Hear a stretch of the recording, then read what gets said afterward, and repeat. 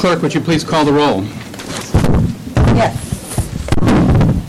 Sorry, hold on. Okay, Trustee Banerjee. Here. Trustee Charland is not here. Trustee Chiquin. Present. Trustee DeVries. Here. Trustee Lawrence is not present. And Trustee Thompson. Present. And then for full members of the board, Trustee Bouquet is not here. Trustee Hernandez is not here. And Trustee Jensen is not here yet, although she's expected. Okay, but we have a quorum to proceed? Yes. Thank you very much. Just to be clear, the Finance Committee has a quorum to proceed. Okay, Oh, thank you. that's good, right? Yes. Thank you very much. Thanks. Any public comments? No. Thank you very much. So the first item up is the approval of the minutes of April 12th. I'll take a motion to approve those. I'll move that we approve the minutes from the April meeting. Second? Great. Any discussion? All in favor? Aye. Any opposed? Any abstentions? Carried. The next on the list is Ms. Katz for your report. I want to thank you. There's been a difference in the operating report in your second visit to the Finance Committee, and it's really nice to have a little more depth information, and it's noticeable, so thank you very much. Thank you.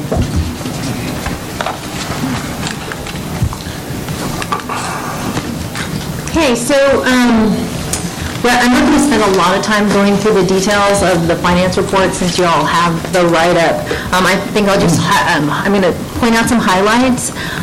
Louis is going to go through more details regarding back to budget and operations and all that. We'll talk about the rolling forecast, and then I want to touch back on the revenue cycle questions that were asked at the last meeting and give a little update on that. Okay. Okay. So patient activity continued to be strong in March. The acute average daily census was the same as February. It was 2.9% above budget. Length of stay dropped from 6 to 5.6, but it still remains above budget. We've got post-acute ADC slightly over budget, 296. Emergency visits continue to be lower. Clinic visits were slightly over budget. The physician RVUs, I want to point out, they continue to improve. The February monthly average year-to-date was 75,345, and we were at 87,679 for the month, so that's really good. And next year there'll be a budget item for them, so we'll have something to benchmark against. Thank you. Yes. Sorry for interrupting. Actually, I'm sorry, Nancy, I wanted to make sure, because we basically for the last meeting, I think in the ongoing budget discussions, we talked about that. I was going to lean in, but Dave is trying to capture me here. I think, if I remember correctly from our discussion, though, that Jody was saying something about until we have a full year, which we won't have until the end of the fiscal year, that there were some limitations to how much that could be factored into how we did the budget. So I kind of want to validate that. I don't know if you recall what that discussion was. She's back there. Oh, yeah, I'm looking for you. So can you repeat for me what that was in terms of our ability to use the RVUs as a basis for the budgeting this year was still limited, and so. Correct. For the revenue, the contracts are being developed on the basis of revenue RVUs, but the charges at this point, we didn't have enough history to project the physician revenue based on RVUs. So we just kind of took a running average, and we'll revisit that later in the year.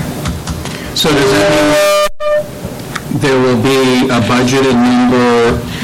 I think we started reporting them 3 months ago. Right. So in next year, later in the year, you'll see a budget number. Until then, there won't be any, or?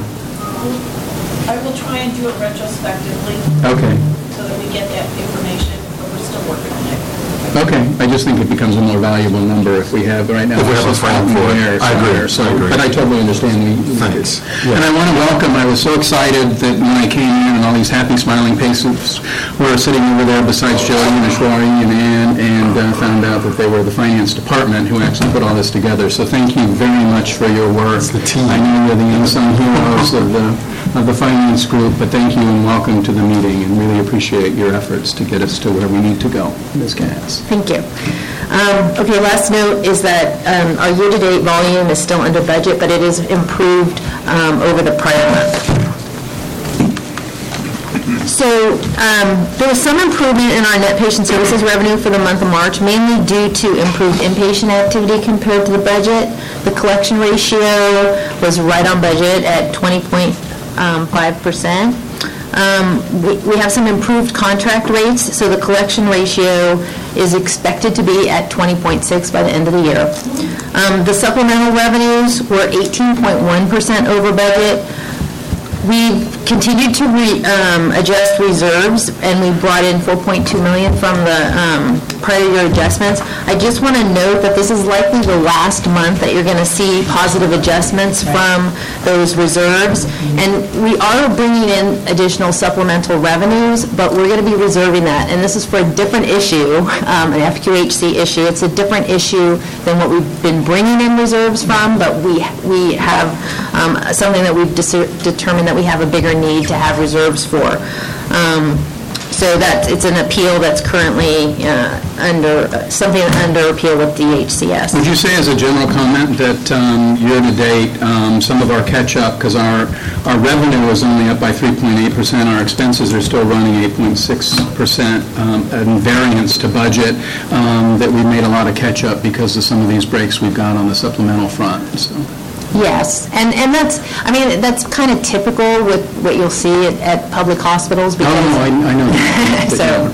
But yes. I mean, obviously, we still want to run a hospital and keep an eye on the operations of the health system, knowing that the reason why these supplemental revenues are here are for hospital and health systems like ours to help us play catch up a little bit. So. Correct.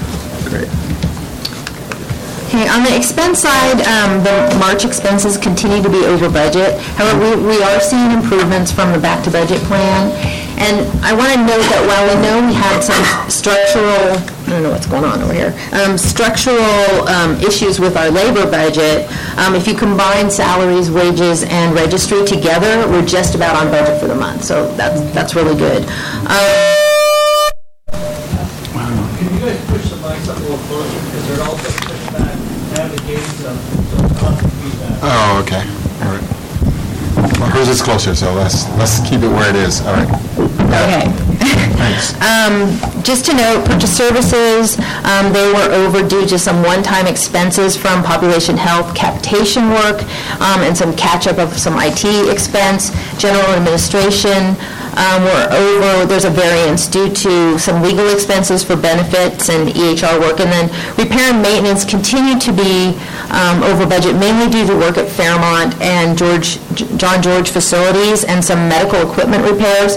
None of them met the capitalization policy, and the John George work was not related to the ligature issue. Wow. Okay. So overall, March results were great. We had an operating margin that exceeded budget for the first time this year. We had a positive overall net income for the month with a 7.1% EBITDA margin. Year-to-date, the EBITDA margin is 3.1%, which is up from the 2.6% from February year-to-date. And then based on our projections, we expect to meet our budgeted EBITDA of 4.1% for the year. Here you can it's a summary by strategic business unit. You'll hear more about this later, but you can see that provider delivery and ambulatory continue to be standouts compared to budget. The key balance sheet metrics are improved across the board. Cash is up, days in AR are moving down, the days in accounts payable are down. We've changed the net negative balance forecast to go through the end of 19, and we intend to be compliant with our agreement with the county. Thank you very much. I know no easy feat to extend that in a rolling 12-month forecast. Mm-hmm. At some point, can you put on your list to explain to us why a billion-dollar health system operates with 3 days of cash? I think it would be good just to have a quick operational view of that, because I understand that we're flushing into the county account and we have a lot of credit and all that. But anyway. Okay. That would be, yes. Okay, so I know you can't see this, but this is just for your reference so you know where to look. In doing the 12-month rolling forecast, we first needed to project to year end. So the package includes the fiscal year 18 projection, and it was done somewhat separately from the budget that was done, but we came out remarkably very close. Not exact, but very, very close. And so just also to note that the grade columns are actual, so they're fixed, and then the white columns are the ones that are projected. So here, I've kind of shrunk it down so you could just see the projected portion. The assumptions that were included here were that we had increased net patient services revenues from our Alliance contract and our Oak Care ED billing. Supplementals from the GPP, Prime, EPP, and QIP have additional amounts. However, they have been offset for that prior year reserve adjustment that we need. We have some additional supplemental funding, including the receipt of the Kaiser Epic grant. I do need to say that some of this may have to be booked directly to the fund balance because some of it's for operations, some of it's for capital. But so the numbers may move around, but we do believe that we're still going to meet the projected EBITDA target. The expenses on the projection include some savings from the back to budget plan, as well as some continued increases in pharmaceuticals and maintenance, as we've been seeing. And at bottom line is we expect to achieve our 4.1% EBITDA. Are we still committed to the back to the budget plan, even though we've received some good breaks on the Prime and GPP? And yeah, that's how we're continuing with operational improvements to meet our targets.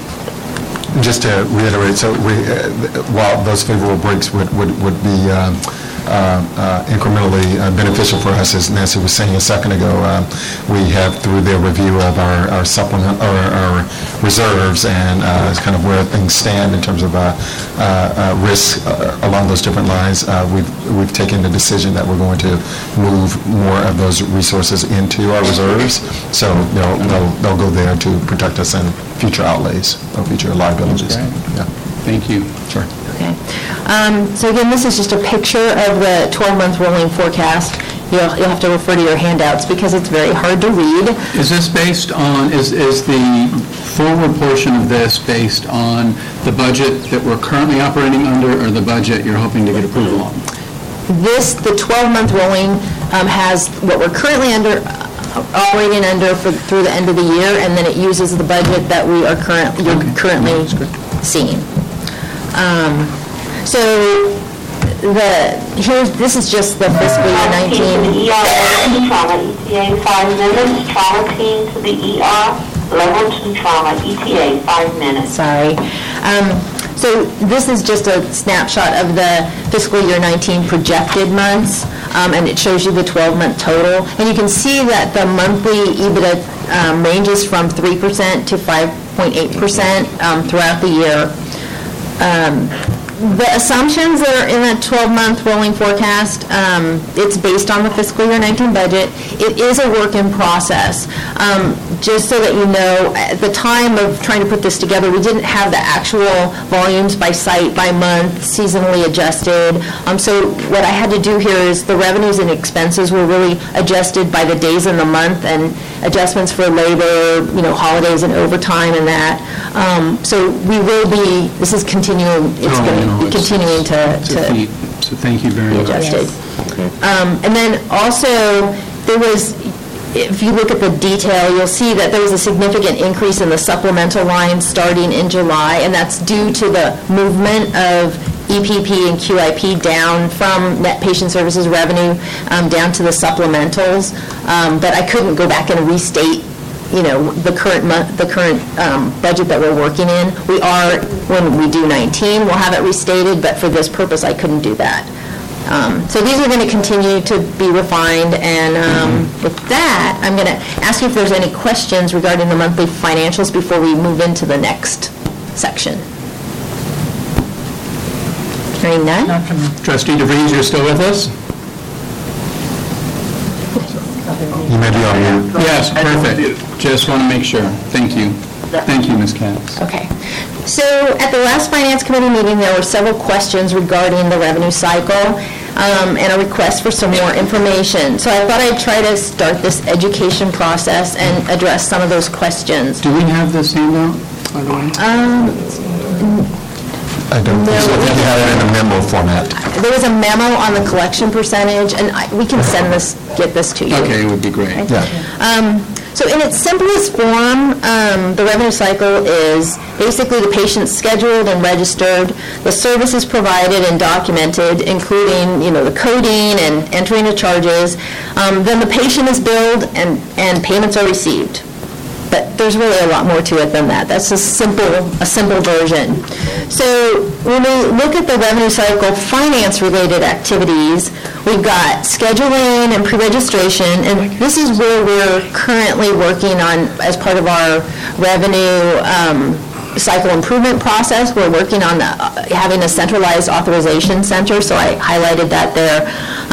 Then we have admissions and registration, and this is including, patient access activities where there's facilitating of the Medi-Cal enrollment and financial counseling.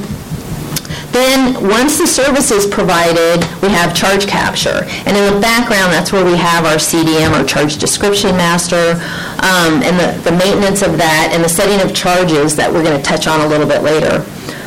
We have case management, which is there to ensure that patients are at the proper level of care. Health information management is where patients are coded for diagnosis and procedures, which are necessary for billing. And you can see a little asterisk there after HIM. That, at this point, is where we can actually calculate what the net revenue that we should be receiving for the patient. And if it's done on a monthly basis, then we can use that information to set collection goals for billing and collections. So we continue on around the revenue cycle. We have revenue integrity activities that are making sure all of the entered charges can be billed. We bill and we collect. We send accounts that are unpaid to collection agencies if necessary. And then after this is where we can calculate our collection percentage, which is we're going to discuss in detail. So just to note that all along this revenue cycle, there's human factors as well as system factors that can impact the final disposition of an account and then affect our collection percentage. So what is the collection percentage? So we show two on our financial statements. We show the one that says NPSR, Net Patient Services Revenue, and we have a total. The NPSR is the Net Patient Services Revenue divided by gross charges. And basically, it's the amount that the Patient Services Department is, Revenue Cycle Management, what they're responsible for collecting. It's based on actual billing and collection activities. Basically, the Net Patient Services Revenue in March is what the billing office should see in cash in May, for example. So this number has not been pure in the past because we had included some Medi-Cal supplemental, managed care supplemental amounts in there. And so for 19, of course, we've moved those down to supplemental revenue in the budget. It also includes our HPAC and capitation revenues, which would start in April. Those actually need to be billed for encounter purposes, but they're not, the payments is not based on those billings. So, what do you mean encounter purposes? So we may receive capitation payments, but the services have to be billed to the plan so that they get an encounter, they get the information and stuff. It may not be sent exactly the same way, but it has to be processed through the system. And then for HPAC, they're not billed to get paid the amount. We have basically a block grant amount, but we still have to do reporting to the county for the services that are provided. Yes, can I ask a question? So is the system set up, when you're looking at collections, right, to understand what the expected reimbursement is? So that will, sorry, I didn't mean to push you ahead then. Okay, so when we calculate out what the collection goals should be, we're going to obviously have to make an adjustment for the HPAC and the capitation revenue because that's not what they're actually going to be coming through on PBS. So trustees, you had asked if how we know what PBS or Patient Business Services is collecting, that they're collecting all that they should. So by calculating an expected net patient services revenue that's based on actual charges and activity for the month, which is what I would call the income statement approach, and comparing that to the cash collections, like from March to May, when we look at May, that's one of the best tools for identifying whether or not they're capturing what they can. And so, unfortunately, AHS hasn't really been doing those monthly net income calculations. I mean, this is something that had come up in my review back in 2014. What they have been doing is they look at basically net revenue gets calculated based on looking at the balance sheet. So they have to work together, the income statement approach and the balance sheet approach, you have to work them together. But if you only look at the balance sheet, you're basically assuming that PEBS is collecting everything that they're supposed to. And so there is not that check and balance there. So we're putting that in place. I mean, that's one of the things that we've already started working on it, so that we will, by next year, by the beginning of the fiscal year, we will have that calculation in place, and we will be setting cash collection goals for our patient business services department. And to do that, I mean, it's really a matter of, you have to look at, for Medicare, for example, you have to look at Medicare discharges and the case mix index and do a calculation for what you're supposed to get specifically. We have to look at FQHC visits times our FQHC rate. We have to look at Medi-Cal days times our Medi-Cal rate. And so right now, we don't have the reports set up to give us the information that we need on a monthly basis to do that. So we're working on getting the data together so that we can start that calculation. When will you expect that to be completed, that process? Well, I've asked for the data, and so I'm hoping that starting July of next year, we will have that in place. Okay. And then the second collection percentage that we show is total, which is net operating revenue over gross charges, and that includes all the supplemental revenues that are considered patient revenue, but they're really not patient-specific. So why is our collection percentage so low? Well, we don't operate like a fast food restaurant, and where they require you to pay in full when you order your food, and unless you have a coupon, you're going to pay the price that's listed for you on the menu, right? Hospitals, like a restaurant, do have a menu of gross charges, and by federal requirements, we are required to charge all patients and their payers the same gross charge for the same service. But not all payers are going to pay us the same. And very few actually pay our gross charges. Government payers reimburse under fee schedules or at cost, and hospitals must basically accept the amount they're going to pay if they want to be paid for the services for their enrollees.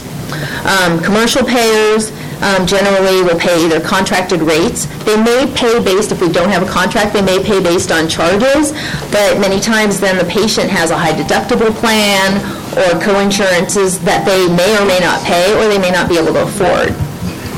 Uninsured patients may or may not qualify for charity care, and they may or may not pay, especially if they've already received the service. Patients may need services that their insurance won't authorize or won't cover, which means that there's not going to be any payment for that if the service is provided. And because of these issues, there's a big difference between our gross charges and what actually is collected. And in the budget presentation later, we'll show you some of the payment percentages that we receive by the major payer categories. There's also another quirk with government payers. The Medi-Cal program is a state-federal program. So for the pre-ACA enrollees, Medi-Cal payments were funded 50% by the state and 50% by the feds, okay? The federal percentage is much higher for the newly eligible people. It's currently at 94%. But for much of the Medi-Cal funding that we receive at AHS, our inpatient fee-for-service, our Medi-Cal waiver and supplemental payments, we actually have to put in that state portion. The state doesn't put it in, we put it in. And so when we look at our payments as revenue, we only book the the amount of cash that we actually receive or the net amount or the federal amount on those ones where we have to put in the non-federal share. But from a federal government perspective, we actually got the gross amount of funding. So an example for this is the managed care rate range IGT, where we put up $20 million in an IGT for the non-federal share. DHCS also charges us a 20% fee on that IGT for their admin fee, so we put up another $4 million for that. And then we receive a $40 million payment back from the managed care plan. So we book $16 million as our net revenue. That's the $20 million, or the $40 million minus the 20 and minus the 4. But from a federal perspective, CMS says we received $40 million. Okay, we have a similar issue with our CPE-based, programs where our Medi-Cal fee-for-service, where we get reimbursed cost. We spend the money all up front. We put out the cost. And so if, for example, our cost is $5,000 a day for an inpatient, we get paid $2,500. But from a federal perspective, since we got quote-unquote cost reimbursed, we got $5,000. So if we showed all our CPE and IGT-based revenue at those gross calculations, the collection rate obviously would be much higher, but it wouldn't really reflect the net revenue that we're actually receiving. So you think about that, well, okay, if we're only getting paid 20% of our overall of our charges, why don't we lower our charges? Well, we have another regulation that we have to deal with, and that is called the usual and customary charge limit, where for Medi-Cal funding for these programs, we can't get paid more than our charges. Yes? You'll get to an example. I mean, if our collection rates are 26% more or less, 16 million of 40 million is about 40%. So that collected ratio is higher than what we're reporting on our financials. I know that was just one example, but... Well, that was one example because that's where those supplemental revenues that we're reporting, if you, instead of, like for one of the lines, instead of having it be 20 million or 16 million, it was really 40 million, right? So that would have bumped up the total collection ratio, not the net patient services one. It would have bumped up the total. So instead of being 30, it probably, would have been, our total would have been, 60 maybe, something like that. So back, the usual and customary charge limit, where we can't receive more than our charges, back when the Medi-Cal DISH program started and public hospitals started having to put up IGTs to fund the non-federal share, and we were able to draw DISH up to 175% of our uncompensated Medi-Cal and uninsured costs.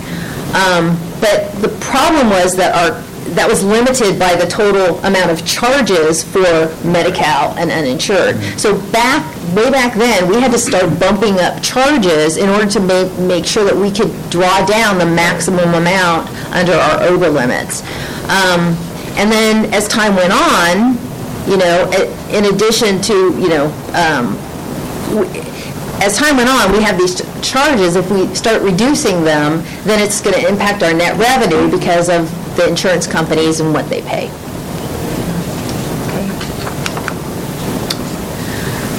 So the question was asked about how we set our charges, and it's not, a typical. It's not just a cookie cutter approach that you go through and say, okay, our cost is this and our charge is going to be this, specific for each certain item.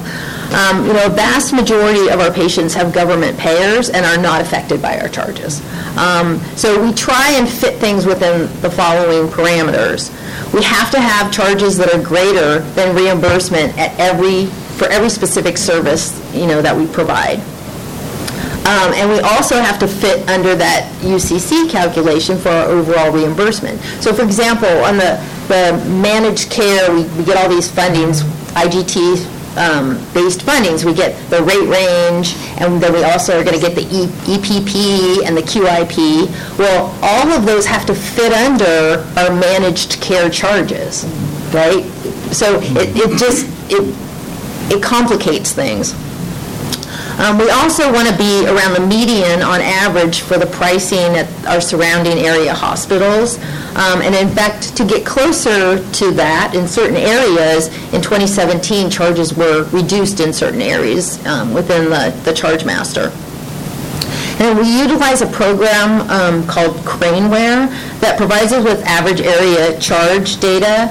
And we're actually able to select the facilities that we want to see the data for that we can compare. So we make sure that we stay kind of within the median pricing.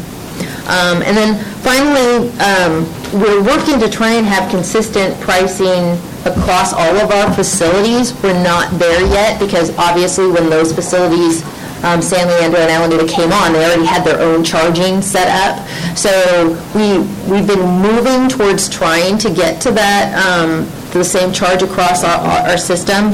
And when we install Epic, we will have one charge master, so we will definitely get there by then. So I know it's a lot, and I'm trying to make a complicated system easy to understand, so hopefully this helps. And I'm going to ask you to repeat it all at the end, so don't worry. You're doing a great job, Ann. You are indeed, yes. Thank you.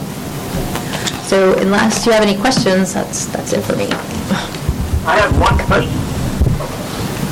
Okay, go ahead. I want to make sure you can hear me.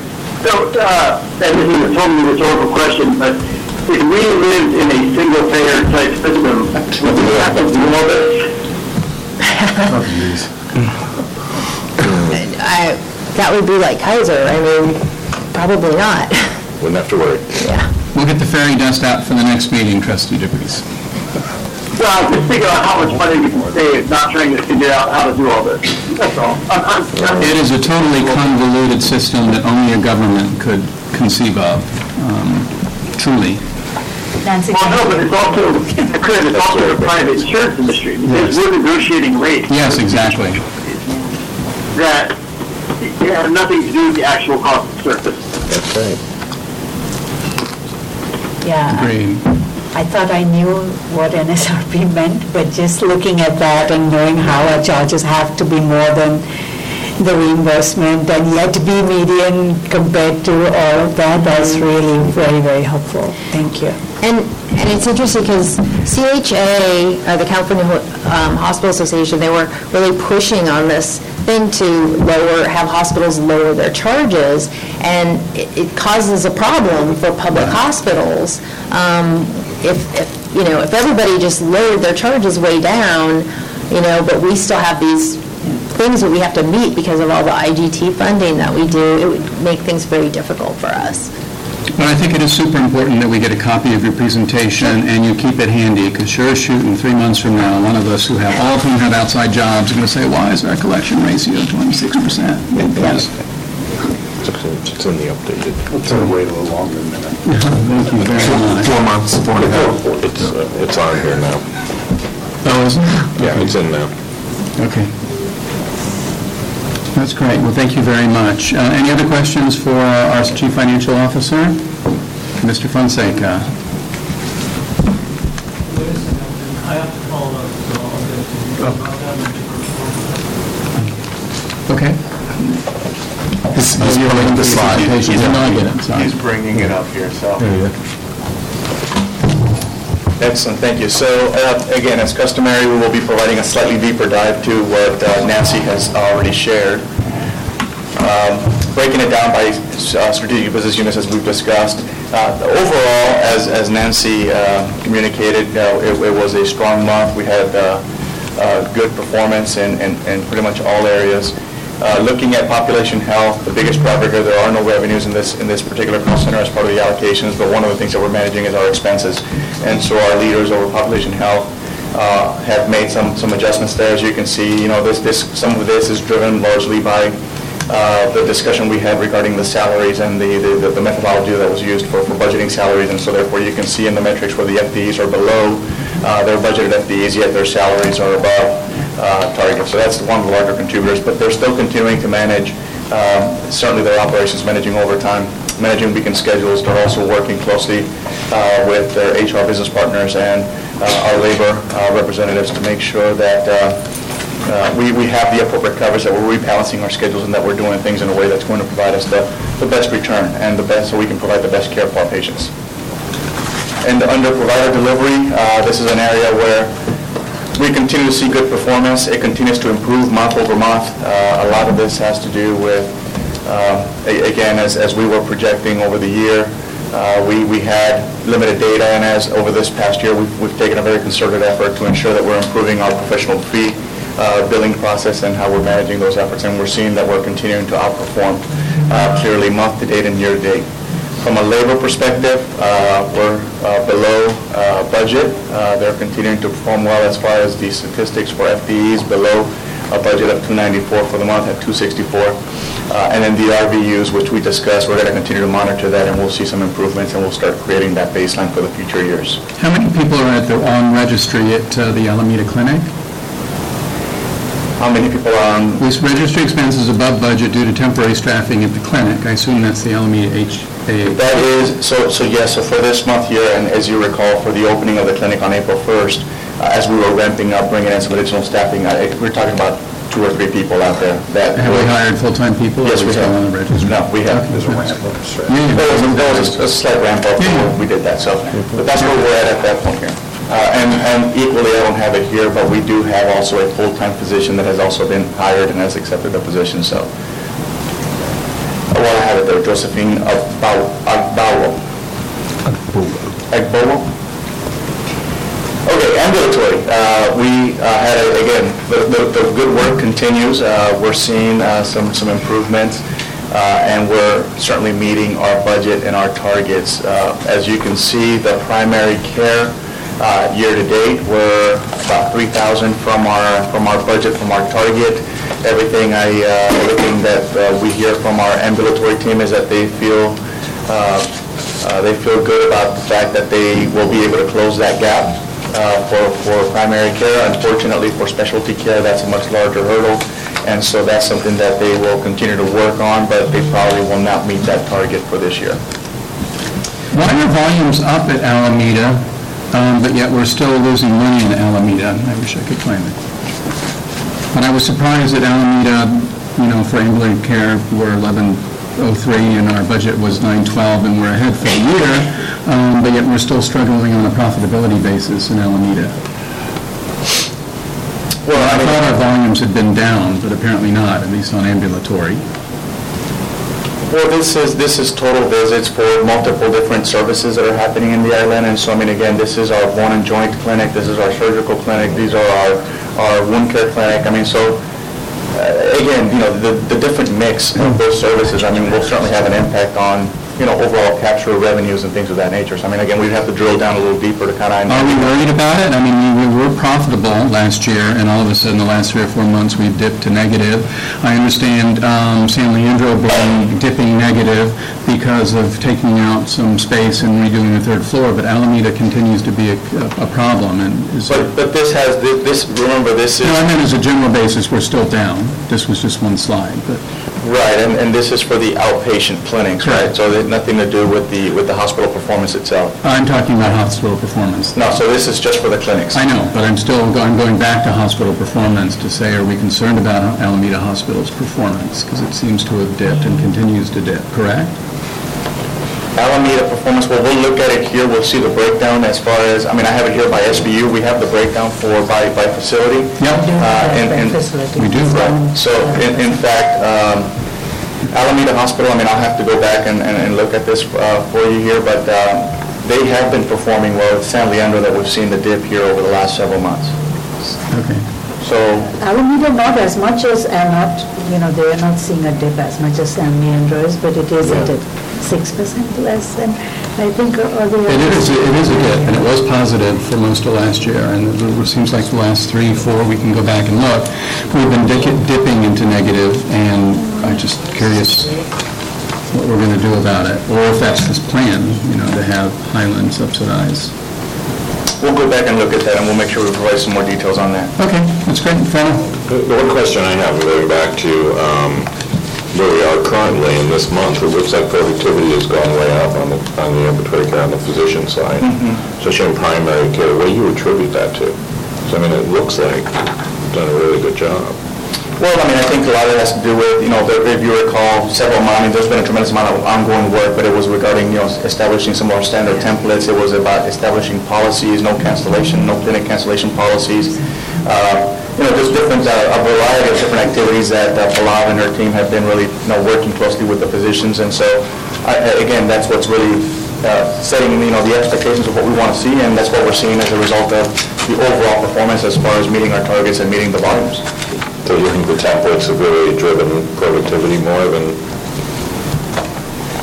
I would say, that's been a key contributor for sure. I mean, if you recall, we rolled out, this is primary and specialty. We rolled out NextGen and pretty much the rest of our specialty clinics, and so there was a time of, period in time there where there was a ramp-up period for that, but overall, it really has to do with, exactly how they're defining the operations and how they're expecting, our providers to perform. I see it more on the primary care side. I see productivity going way up. I don't see it so much on the specialty side. Especially it's still in process. On the primary care side, I think it is, as Louis is saying, the templates, but it's also policies around, maintaining clinics and what to do when a provider is going to be out, and how we make sure that we continue to see patients, the approaches to doing more reliable follow-up or reminder calls for patients, or whether they're human-based or automated, because we use electronic means of doing those as well. I just think all of the combined sort of rigor of all those efforts is really bearing out. Yeah, whatever you're doing to keep it up. The access improvement is definitely there. Great job. Thank you. This one, you want to add anything? No, just the model of care, of team-based care, and efficiency in treating the clinic like an ICU, basically, in terms of staffing. Just all of these efforts. Plus, we have a dashboard, which is a weekly dashboard, and problem solving around that dashboard in terms of the no-show rate, in terms of filling up all the slots. So it's a lot of work that's been going. Pallav has built also a very strong operational team at all our FQHC just to look at this access. Great. And go ahead. Yeah. The variation at the Halo Clinic, it's 16% over budget in the ambulatory, but Newark, is that due to the rollout of the redesign or any of that too, that you see that the Newark is staying to budget, but like you see pretty exponential improvements in Hayward or some of the others, so the variation between clinics as well. Sometimes we have a provider that had left or retired, and then we backfill, so it shows this variance that we come back. I think we have recruited somebody to Hayward recently. So sometimes it's just down to one or two providers that there. But in general, there has been a totally different approach to the primary care in terms of team-based care, weekly dashboard, accountability of the medical directors of our FQHC on a day-to-day basis, daily huddles. So all of these that were done in K6 now are done throughout the FQHCs. Okay. Thank you. Okay, so how that translates to the financial side, from the volume statistics, we're looking at, again, revenues, which kind of goes back to one of the other points. Revenues, although our volumes were slightly higher, our net patient service revenue was below target, below budget. Supplementals were strong.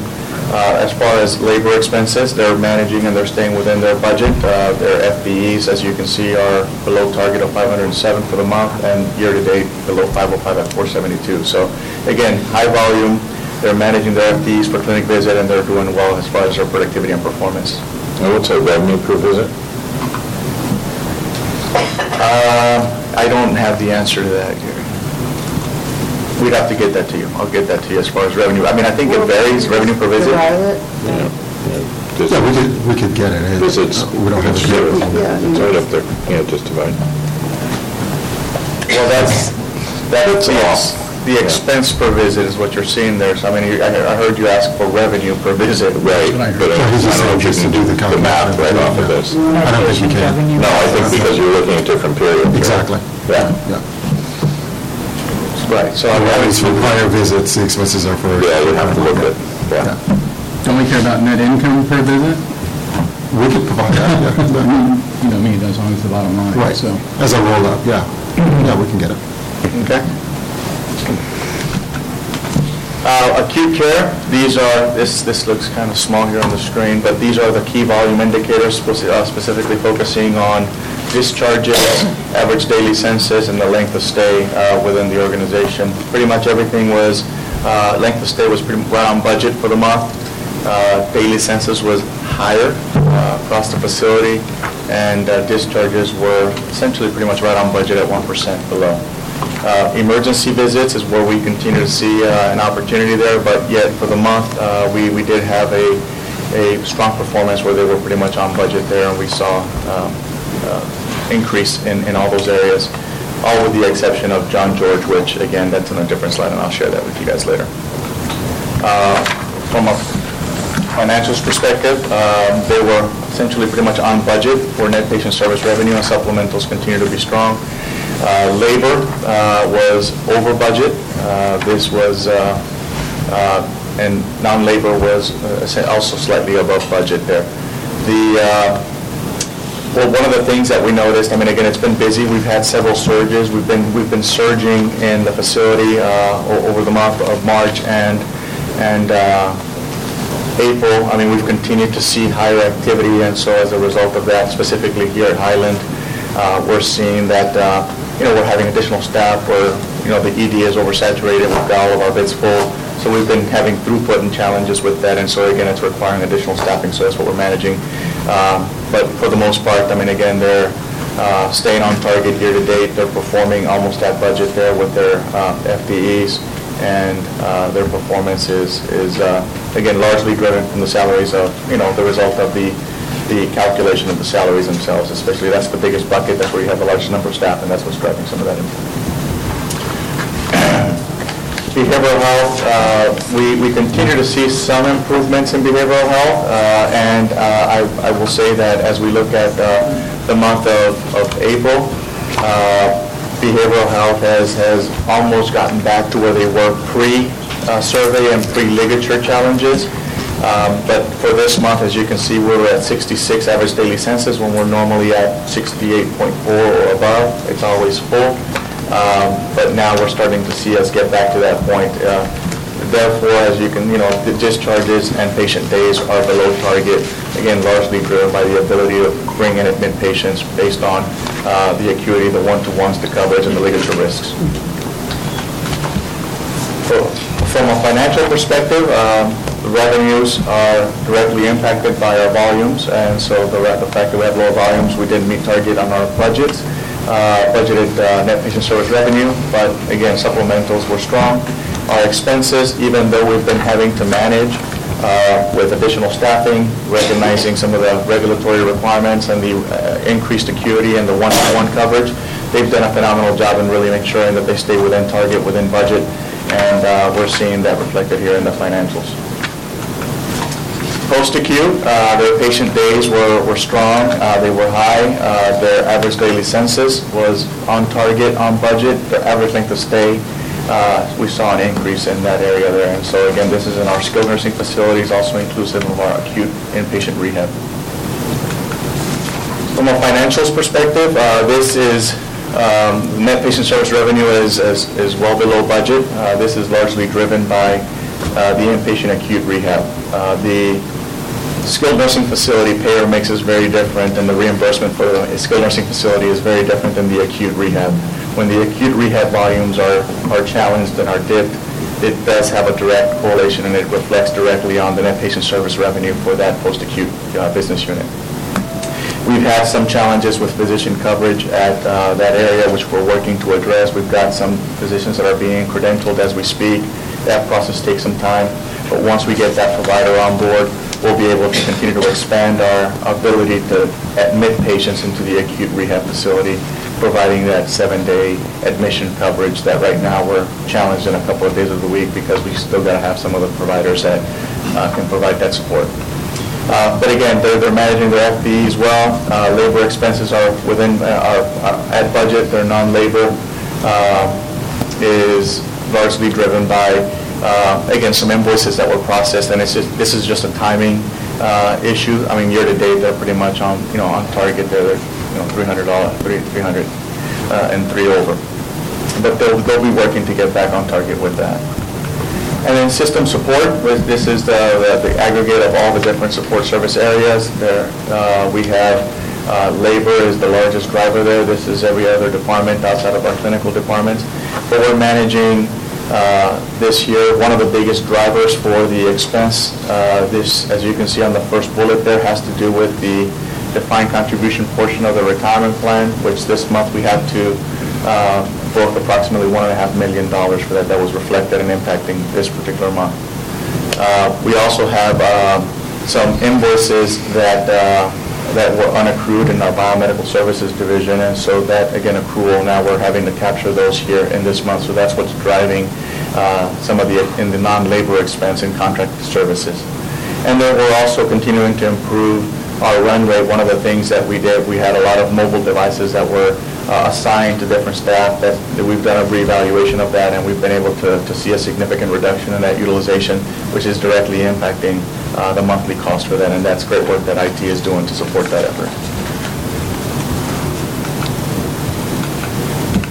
And that's all I have, unless you have any questions. I had a quick question. How do you track overtime and other additional salary reimbursements to the employees? How do we track salaries? So, I mean, you mentioned in one of the answers that you had to bring in extra staff. I assume that sometimes involves realizing some overtime payment. So I'm just wondering how the different SBUs track or is it done universally, track overtime and other additional costs that are related to employees? Well, no, so labor expenses are tracked at the unit level, at the department level. Okay. So every single department manager is accountable and responsible for their staffing. They staff according to the volumes and according to the acuity and volume of patients that they have. So when we're, they have, and the budget, the way the budget is built is, they have a core staffing based on a defined level of defined volume that they have, right? So they're budgeted to, have a census of 20. Right. Well, when that census goes to 22, they flex up and they bring in additional staff, and there's a process by which they do that. A lot of it is driven by the collective bargaining agreement. So they will then try to have short-hour staff take on additional hours. If they're not available, then they will go ahead and resort to having some overtime. If they can't get overtime, then they go ahead and bring in registry. So then there's an escalation process that we go through for that. I see. And so they're managing that on a regular basis. We get, and every single manager receives a payroll report every 2 weeks that gives them, that they understand exactly, how they performed throughout that pay period, what was their regular labor, what was their overtime, and what was their registry. Got it. And equally, they have access through their, their scheduling system at most of our facilities. I mean, they have, they know exactly, and through our timekeeping system, our Chronos, they know exactly what people are working, how they're managing that. And so, again, conversely, when you have a census of, 18, then they also flex down and adjust, and then they, through going through the proper process, they send people home, they go through that mechanism. So, I mean, this is something that happens every single day. Managers are responsible and accountable for managing their units, and they bring in the necessary resources to support the activity that's happening in that particular area. And so they see that, they have access to that daily, and they see aggregate reports on a bi-weekly basis for the pay period and payroll. So if something is happening that really doesn't follow the protocol you just described, then that'll be pretty transparent through the reporting. Using a more costly approach before you use a more cost-efficient approach is something that might show up as an issue for a manager. Is that a fair assumption? Well, I think it's, if I understand it correctly, I mean, it's what I'm hearing you say is that, that they will resort to leveraging someone on regular time before they resort to going to have a higher premium pay overtime or registry or something like that. Is that correct? And yes, and I guess I'm getting at the situation where the manager's not working out of that protocol, and it's it's an issue in terms of cost. Correct. I'm just trying to get at, how is that caught? How is it dealt with? Well, it's reflected. I mean, when you see that in the payroll reports, we have these, what we call our payroll cube reports that we get every 2 weeks. And so in those reports, it not only tells you, by hours, as far as, hours, total FTEs, and dollars. Right. And so, the managers are accountable for their budgets. They know how much they have. I think you'd answered my question. So basically, it's transparent to all the people that need to see it. Everyone, yeah. Every single manager and director, and we review those reports, and we review them as part of our monthly performance and our budget variance and SBU reviews. Yeah. So you have a roll up and a drill down, and you can see at every cost center level what's happening. So you can see the trend that is driven. Thank you. Okay. Okay. He's going to pull up the next one. Thank you again for another good report. Thank you. So just as he's bringing up the other report, the follow-up items that I want to make sure we captured was we wanted to ensure that we provided you with the revenue per clinic visit. And secondly, we wanted to follow up on, the trend that we're seeing in Alameda and kind of make sure that we drill down a little bit more on what's happening there and what we're seeing at. Right. Based on the contribution summary on, I think, page 18 is kind of... We'll do so. We'll follow up. We'll make sure we close that loop.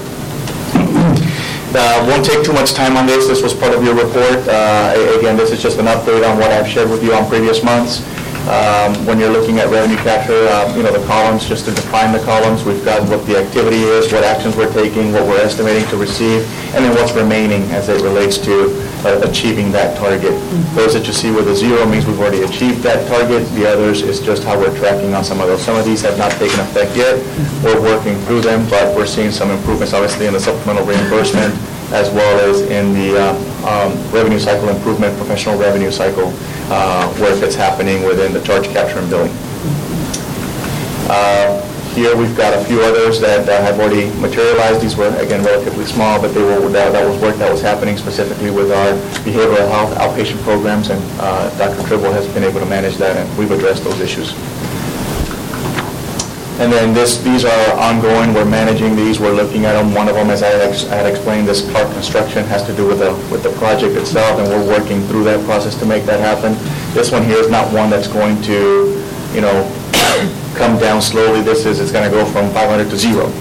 It's just a matter of them processing a check, and we make sure that we get that done. From the expenses perspective, this is just a summary. You have some additional detail as it relates to the labor optimization within your packets. But you can see that we're making some significant improvement in those areas, and in that particular line item, we're close to 50% where we had anticipated, and this is actually through the month of March. So we feel very confident that we're going to continue to do this.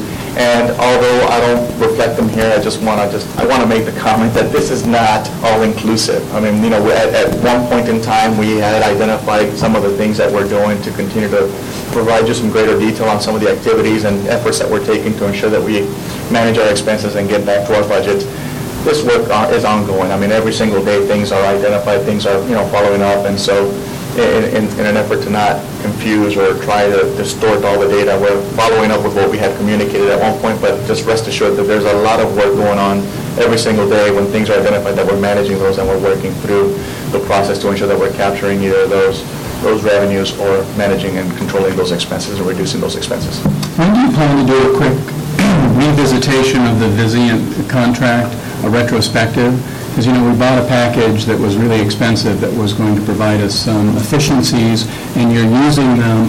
And I think it would be great, I don't know if a year after we sign the contract, it'd be great to have a quick memo just to see, if we're supposed to, if we paid $3 million, we're supposed to get $7 million, we got 7, 6, because I know you are using some of those tools, which I was certainly suspect of, given the amount you have on your plate. Absolutely. Sometimes you run so hard you can't use tools. So. Sure, no, absolutely. And so to answer that, I want just a couple of things. I mean, so, the way the contract was structured, if you recall, I mean, there was a certain dollar value commitment that was completely offset by the revenue share that we get as a result of the performance of the GPO. As you can see in the line item second from the bottom there, we had targeted $1 million improvement here in a very short period of time. And so as you can see, we're almost there and some activities that are happening. There's a tremendous amount of work that's going on in the pharmacy space, in the purchase services space, in the supply space. But we're going to continue to see what materialize. To answer your question, I would say that I'm looking at probably towards the latter part of the year in the fall. We signed this contract in December. I'm hoping that maybe towards the end of the year we'll be able to provide you with a more detailed report, not necessarily a memo, but a report, because I think that there's a lot of great things that we're going to be able to share as far as the value that this agreement has brought. A lot of the work that's happening was related to the suite of analytical tools that were part of the program. Well, that's taken a lot of time. I mean, that's a very labor-intensive process of really mapping all the information, all the data that's going from our systems being submitted to the warehouse at Truven. The comparisons are occurring. I mean, there's a lot of that work that's happening. There's several key team champions that are leading all those different analytical tools. And so we're working through that. We're going to start seeing some of those go live here in the next couple of months. So by the end of the year, we'll be able to provide a nice retrospective review to show exactly what we've got in place, how things are moving forward, and what actions we're taking as a result of the data that we're seeing and the performance of the Fiscal or calendar? The end of this calendar year. Okay, I'll put it on for January 2019. So we will do that, and we'll make sure that we have that report, and we'll share how we're doing. No, that's great. And on top of that, at the same time, when we'll also talk about one of the things that we discussed during that contract review was the local sourcing component of it, and so we'll also be able to report out on that, on how we're managing and collaborating and working with them to ensure that we're addressing and really leveraging our community partners and how we can manage that better. So we'll report on both of those, and we'll mark it for January of 2019. Perfect. I just want to say this is a really helpful report for me. When I look at the packet, a clear sense of the progress staff's making on these. So I hope this isn't just a one-time thing, that we continue to. And I think it's also appropriate it's at the high level that you're doing it. I understand all the noise that you're dealing with every day, but having it at this level, it really gives a sense of the progress being made in the different areas. Thank you. Thank you. Okay, any other questions? I just wanted to say I really appreciate it also. It's great to see progress on things that we talked about a few months ago, such as the templates, and really seeing how it's impacting specific service lines. So thank you for that. Perfect. Any other questions? If not, let's move to the 2019 budget. Okay. Are you leading the charge on that? I am leading the charge with, it's a three-person action here. So I'll start, but I'll walk you through. First off, this is my first time talking, so good evening, trustees. Good to see you all. You may or may not know that this week is, as it often happens, is dual National Nurses Week, as well as National Hospital Week. And so just a brief shout out to all of our nurses, our nursing leaders, and our hospital leaders, and obviously the staff who do a tremendous job every day serving our community and serving this organization. So on behalf of you and us, happy Nurses Week and Hospital Week to our folks. Absolutely. I'd like to make a quick housekeeping announcement before introducing you, and I'm sure our very efficient clerk got in the minutes that Trustee Charlin has been present at this meeting, arriving just late, minimally late, and Trustee Jensen is here as well. So thank you. I apologize. Great. No problem. Okay. So the team, so you'll recall we did a sort of a general brush with a lot of let's just say midpoints. We had some things we needed to clean up, and we have done a great, I believe, hopefully you agree, a great job at cleaning all that up to present to you, the Finance Committee, the first, and our guests, trustee guests, the first thorough brush of the budget. We tried to approach this presentation with what I'll call the classic presentation rule, which is tell people what you're going to tell them, and then recap it by saying what you just told them. So we've tried to do that, and in sort of fidelity to that, which is really driven by a lot of the questions we got in the first run of this. We recognize that a lot of pieces of this have an iterative element to them. So I'm going to ask your indulgence that if you have questions, you sort of note them, and then see if we address them over the course of the presentation, and certainly if we haven't, then if you'll post them then. But I think it may cut down down on, that's on page 22 or that's on page 16 when we're on page 3 or 4, and understanding that some of the material then might prompt some of the questions. You're taking away our fun, but I agree. Hopefully it's still fun for you, and we'll try to make this as painless as possible. So we did an outline here, and the outline kind of lays it out so you can expect what to see here. So we'll start by talking very quickly, actually the first couple of pieces, recap of the goals and principles. Not a lot of change there. The process in terms of where we are right now, really kind of casting the wider lens of the long-term plan and kind of putting the context for the budget, which will come later, but needing you to see that within the context of our strategy and our long-range financial plan that supports that. A volume forecast for this next fiscal year, which is obviously driven by a lot of different current experience as well as internal and external drivers and assumptions that influence how we are projecting what the world will look like across our different enterprises, as it were.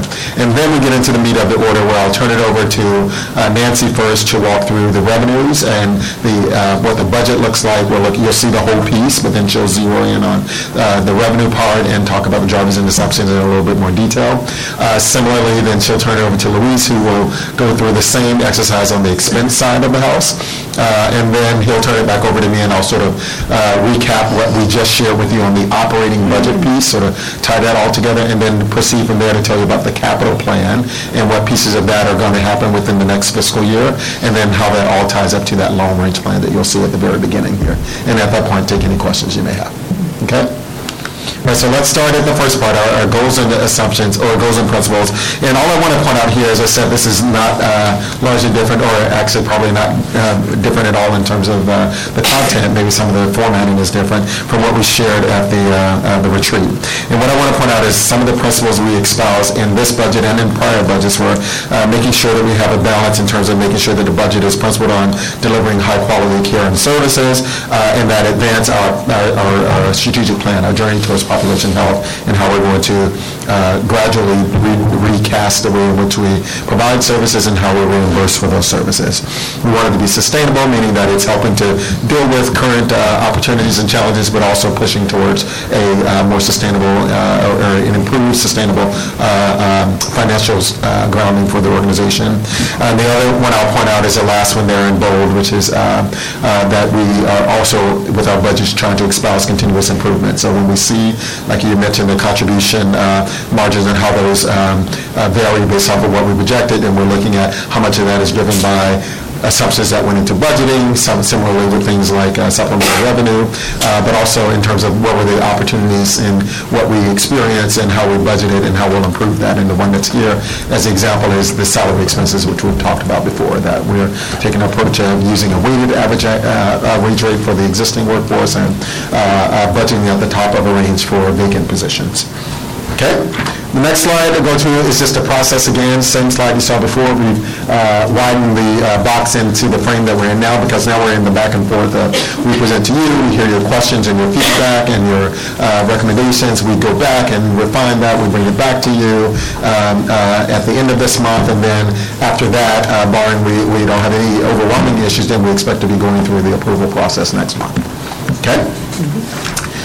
This is the long-range plan. So again, wide-angle lens. This is not the budget itself, but sorry, Joe, you can't see this, but I'm zeroing in on what you'll see in detail here is the third column there, which is, as we go forward, it's going to be the proposed 2019 budget. And so this long-range plan is just designed to show you that when we did our strategic plan and came right behind it with the long-range plan, we said we have some things operational we need to get done in any 1 year, but we need to be thinking about those big buckets of things that we need to make sure that we are generating enough revenue to support, to advance the organization, not just for the sake of generating revenue. So things like the EHR, things like the San Leandro rehab relocation, and other sorts of routine capital needs, and obviously our debt obligations, making sure that we have enough money to meet those obligations as well as advance the organization. So this slide is designed to show you that we've produced a budget that has fidelity to that, and it's to show you the big buckets of obligations that we're we're going to be meeting. So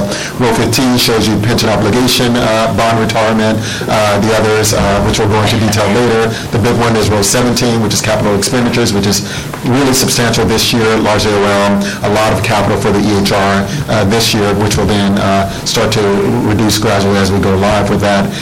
Also the other two projects, which are heavily booked into this year and next year, which is San Leandro and Alameda, which you'll see spelled out in more detail later. Okay? Next slide just shows you what that looks like graphically. So this is a net negative balance forecast, and it shows you the dotted line at the top is our limit, entry year limit, which is about $50 million above whatever the actual limit is expected to be at the end of the year, and that's the blue line that you see reflected here. And then the green line is actually where we forecast being on a year-to-year basis. You usually see it on a sort of a month-to-month basis within a year. This just shows you year-to-year, and what this shows you, as you will recall, is that by FY 2020, when we go live on Epic in the earlier part of that fiscal year, latter part of the calendar year 19, we expect that by the end of that year, that fiscal year, that we're going to get asymptotically close, I like to say, to the line. But then right off of that, we start to peel back away and we come back down to a level that we're more comfortable with, we're reflecting this year and the prior year. Okay? So now let's go into the first part of this iterative process, but just kind of to start with the volume assumptions that then lead into the more detailed revenue forecasts and expense forecasts that align with that for fiscal year 19. So some of the numbers you see kind of summarized on the left-hand side in the beige box are reflected on what you'll see as our volume forecast budget a couple of slides later. But I wanted to cast them here so you can see them as we talk about them, bucketed by our different business units and some of the key drivers and assumptions that are associated with that. So in the first one, I'll point out, obviously, we're projecting a slight decrease in patient days overall. This is in acute patient days. There will be acute, there's post-acute, there's behavioral, and there's, I said post-acute, which includes rehab. So with this acute, we're expecting a slight decrease, 3%, or a little over 3%. ED, slight decrease as contingent or driven by some of the trends that we've seen over time, reflecting this year's experience and then going into next year. Part of the decrease for acute, I didn't note, but is noted on your slide there, is driven by a full-year closure of the San Leandro third floor to support the ongoing rehab construction activities that are happening there. Surgeries, slight increase based off of some planned investments we've made this year in some of our surgical service lines to address some community need that we have in our patient population. So we're expecting that. And then deliveries, we obviously had a huge spike over the first year plus of opening the new acute tower, and that has stabilized, and largely because deliveries in Alameda County have also stabilized. So we are projecting a flat experience for deliveries for the year. Similar thing, I won't go into a lot of detail on all of these. You have it here for your perusal, which I'm sure you've already examined deeply, but just say post-acute is really the increase is driven by work that we're doing in acute rehab and the efforts to address census and capacity opportunities that align with the demand that we have in that space. Behavioral health, slight increase consistent with what Luis just presented, as we are anticipating being largely done with all of our ligature improvement activity. Oh, sorry. Thank you. With our ligature risk mitigations, and then being ready to experience what we think is going to be sustained demand in that space. We do want to point out that we expect a slight decrease in PES volume, which is consistent with work that we are doing, but also work we're doing in partnership with the county and our other partners to improve behavioral health, physical medicine integration, and try to do more mild to moderate behavioral health interventions upstream and prevent PES emissions as much as possible. On the ambulatory side, kind of a mixed bag. We expect an increase in primary care, largely driven by our gradual move towards capitation. As you know, we have one of our 4 sites up on capitation, and we're planning to bring the other 3 up on capitation over the course of the year. In primary care capitation, obviously, there is a push to manage utilization, but as we have been looking with our managed care partners, the primary care utilization of our patient population actually is below what the market is, and so there is a expectation that we will increase primary care visits as a means of actually meeting the needs of the patients that will theoretically then reduce downstream needs in terms of perhaps avoidable ED admissions, readmissions to the hospital, as well as maybe specialty care services that we can do in a consolidated fashion there. So we're predicting a 7% increase in primary care, and then conversely on the specialty side, we're predicting just a slight decrease, and it's really driven by three areas where we're kind of, we're doing specialty care redesign across the enterprise, but there are three areas where there's fairly more significant expectation in terms of trends. So in dermatology, we're expecting to see fewer visits, largely driven by a change to the delivery model, where right now we see some ability to have greater efficiency, so patients don't have to have as many visits. So it's not a reduction in services, it's a change in model that will, we anticipate will reduce the number of visits that patients are experiencing. In GYN, we're actually expecting an increase, and in optometry, we're expecting a slight decrease, and it's driven by a sort of regulatory limitations on the teaching model that we have in terms of services being provided on the weekends. We're offsetting those with some extended hours during the week, but it won't fully offset the decrease from the ability of our training model to provide services, and it's not ours, it's in partnership with a local program to be able to provide services on weekends. But these volumes, they do, these increases or decreases do include the e-consults and the telemedicine as well as in-person, right? These don't. These are more the traditional visits because there's a direct revenue tied to those. Some of our e-visits are not reimbursable yet. They are obviously an important part of our model, and it is a part of the waiver where we're trying to produce more non-traditional visit modalities, which we had a lot of success with. We intend to continue those, but as a budgetary impact on a driver, there is less of an impact or no impact. So this is purely on the traditional visits. Is that, I want to make sure I'm speaking correctly when I talk about that. Okay, I see the head nodding here. I just presumed that those virtual visits also were, generated income, but in the sense that they do downstream. You don't have to have 30-day readmissions, and you don't have to have acute. But it's not really a billable thing in as much. Not many of them are directly billable, but some of them do provide direct revenue, but supplemental as it relates to waiver. And some of the work we're doing driven by the waiver themselves. Okay?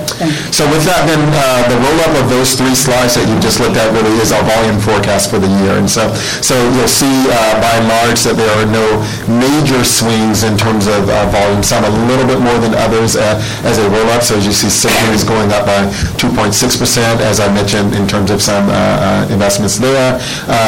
Clinic visits mostly driven by the 7% increase in primary, but offset by the 1.6 in specialty. That brings us to 3.9, and the rest are as they are reflected here.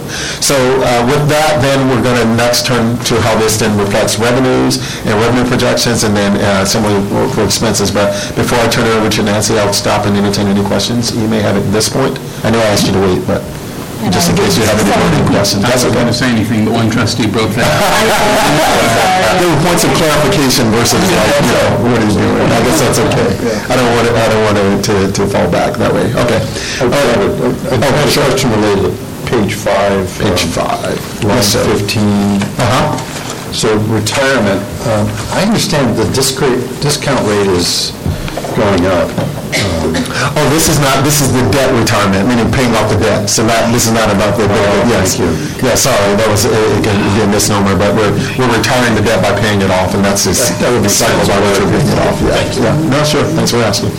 Okay, so I'll turn it over to Nancy. She can walk through the revenue forecast.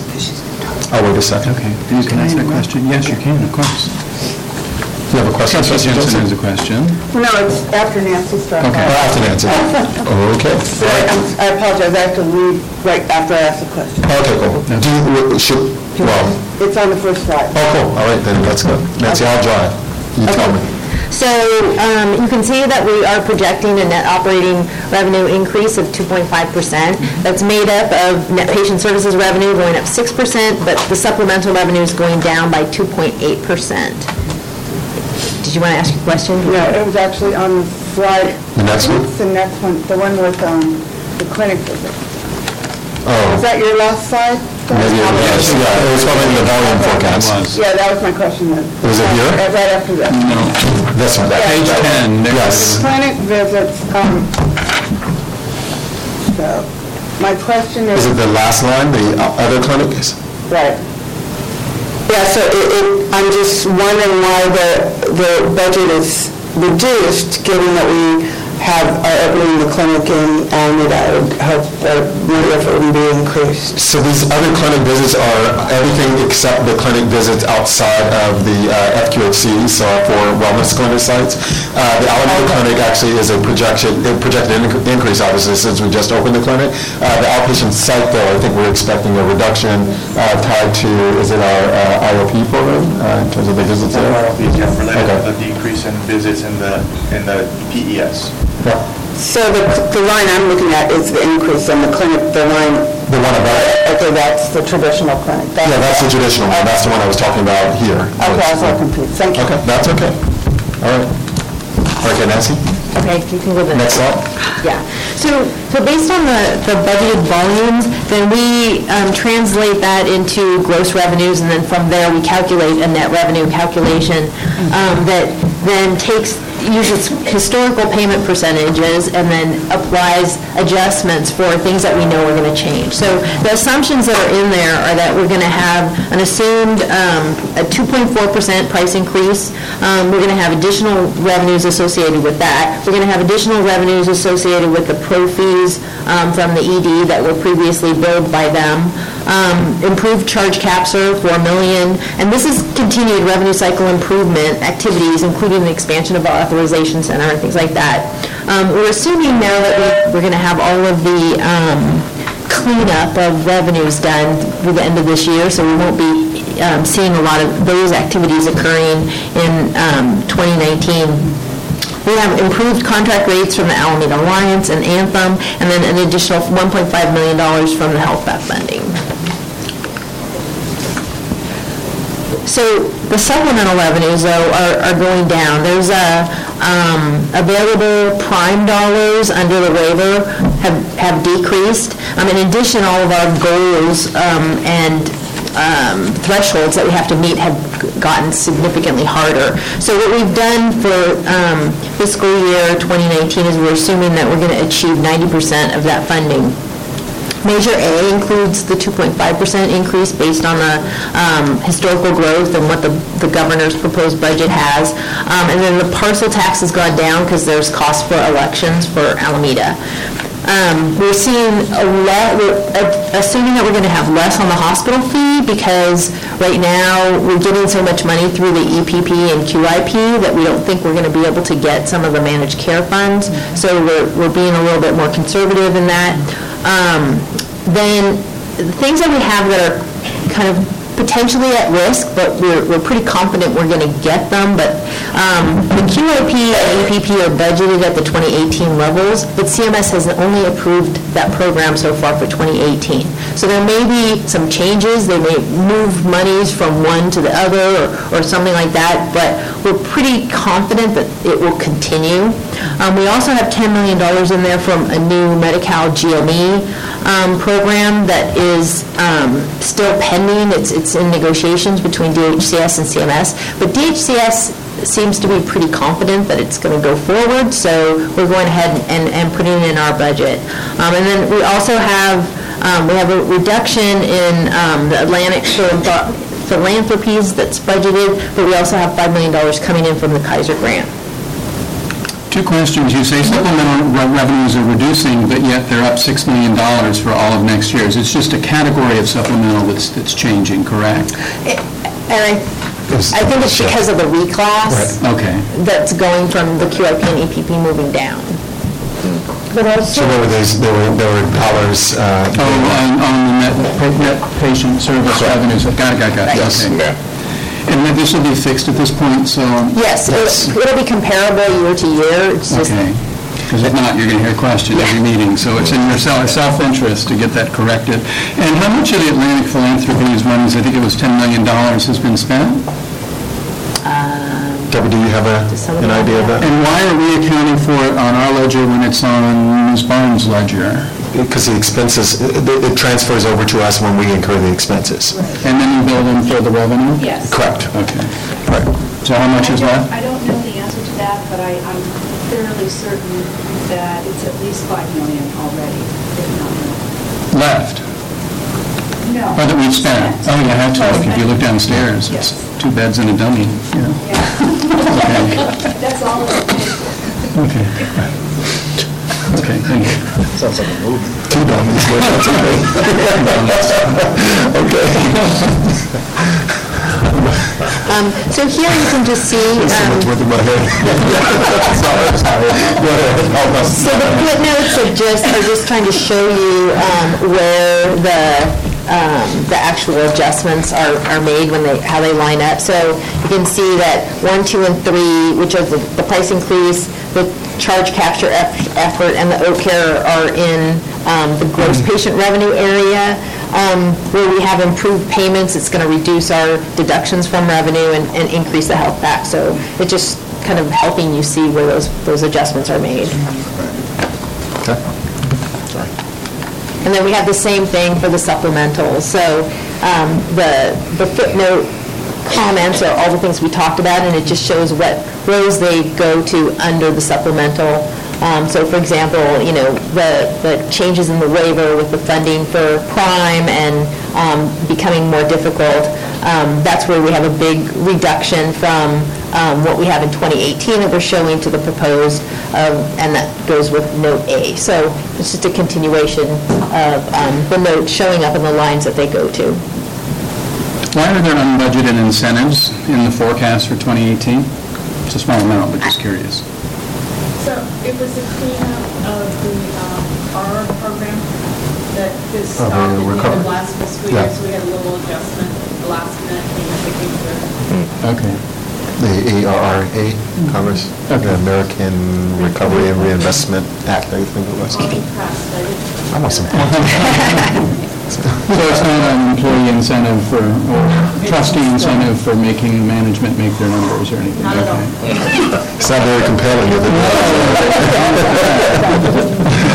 Every little bit helps, I guess. Okay. And just to note that other operating revenue, that includes the outpatient pharmacy, cafeteria, I think parking. And then we had an adjustment for the HP management fee is being reclassified, so that's where we have a reduction coming through for there. Okay. So here you can see that we're assuming a pretty consistent payer mix, and I think some of the changes may just be due to like the closure of the unit in San Leandro and stuff. Things move around, but basically we're assuming a consistent payer mix. And then here you can see the reimbursement percentages that we use in calculating the net revenue, and that's where we talked about what the low collection percentages, because you can see, Medi-Cal is paying basically between 18.7 and 21.9%. So, since they're our biggest population, that's going to drive it. Yeah. So,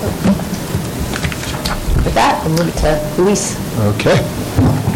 So now we'll go ahead and break down the expenses. When you're looking at total overall expenses, we're seeing an increase of 2%, which again is consistent with cost of living. Next slide.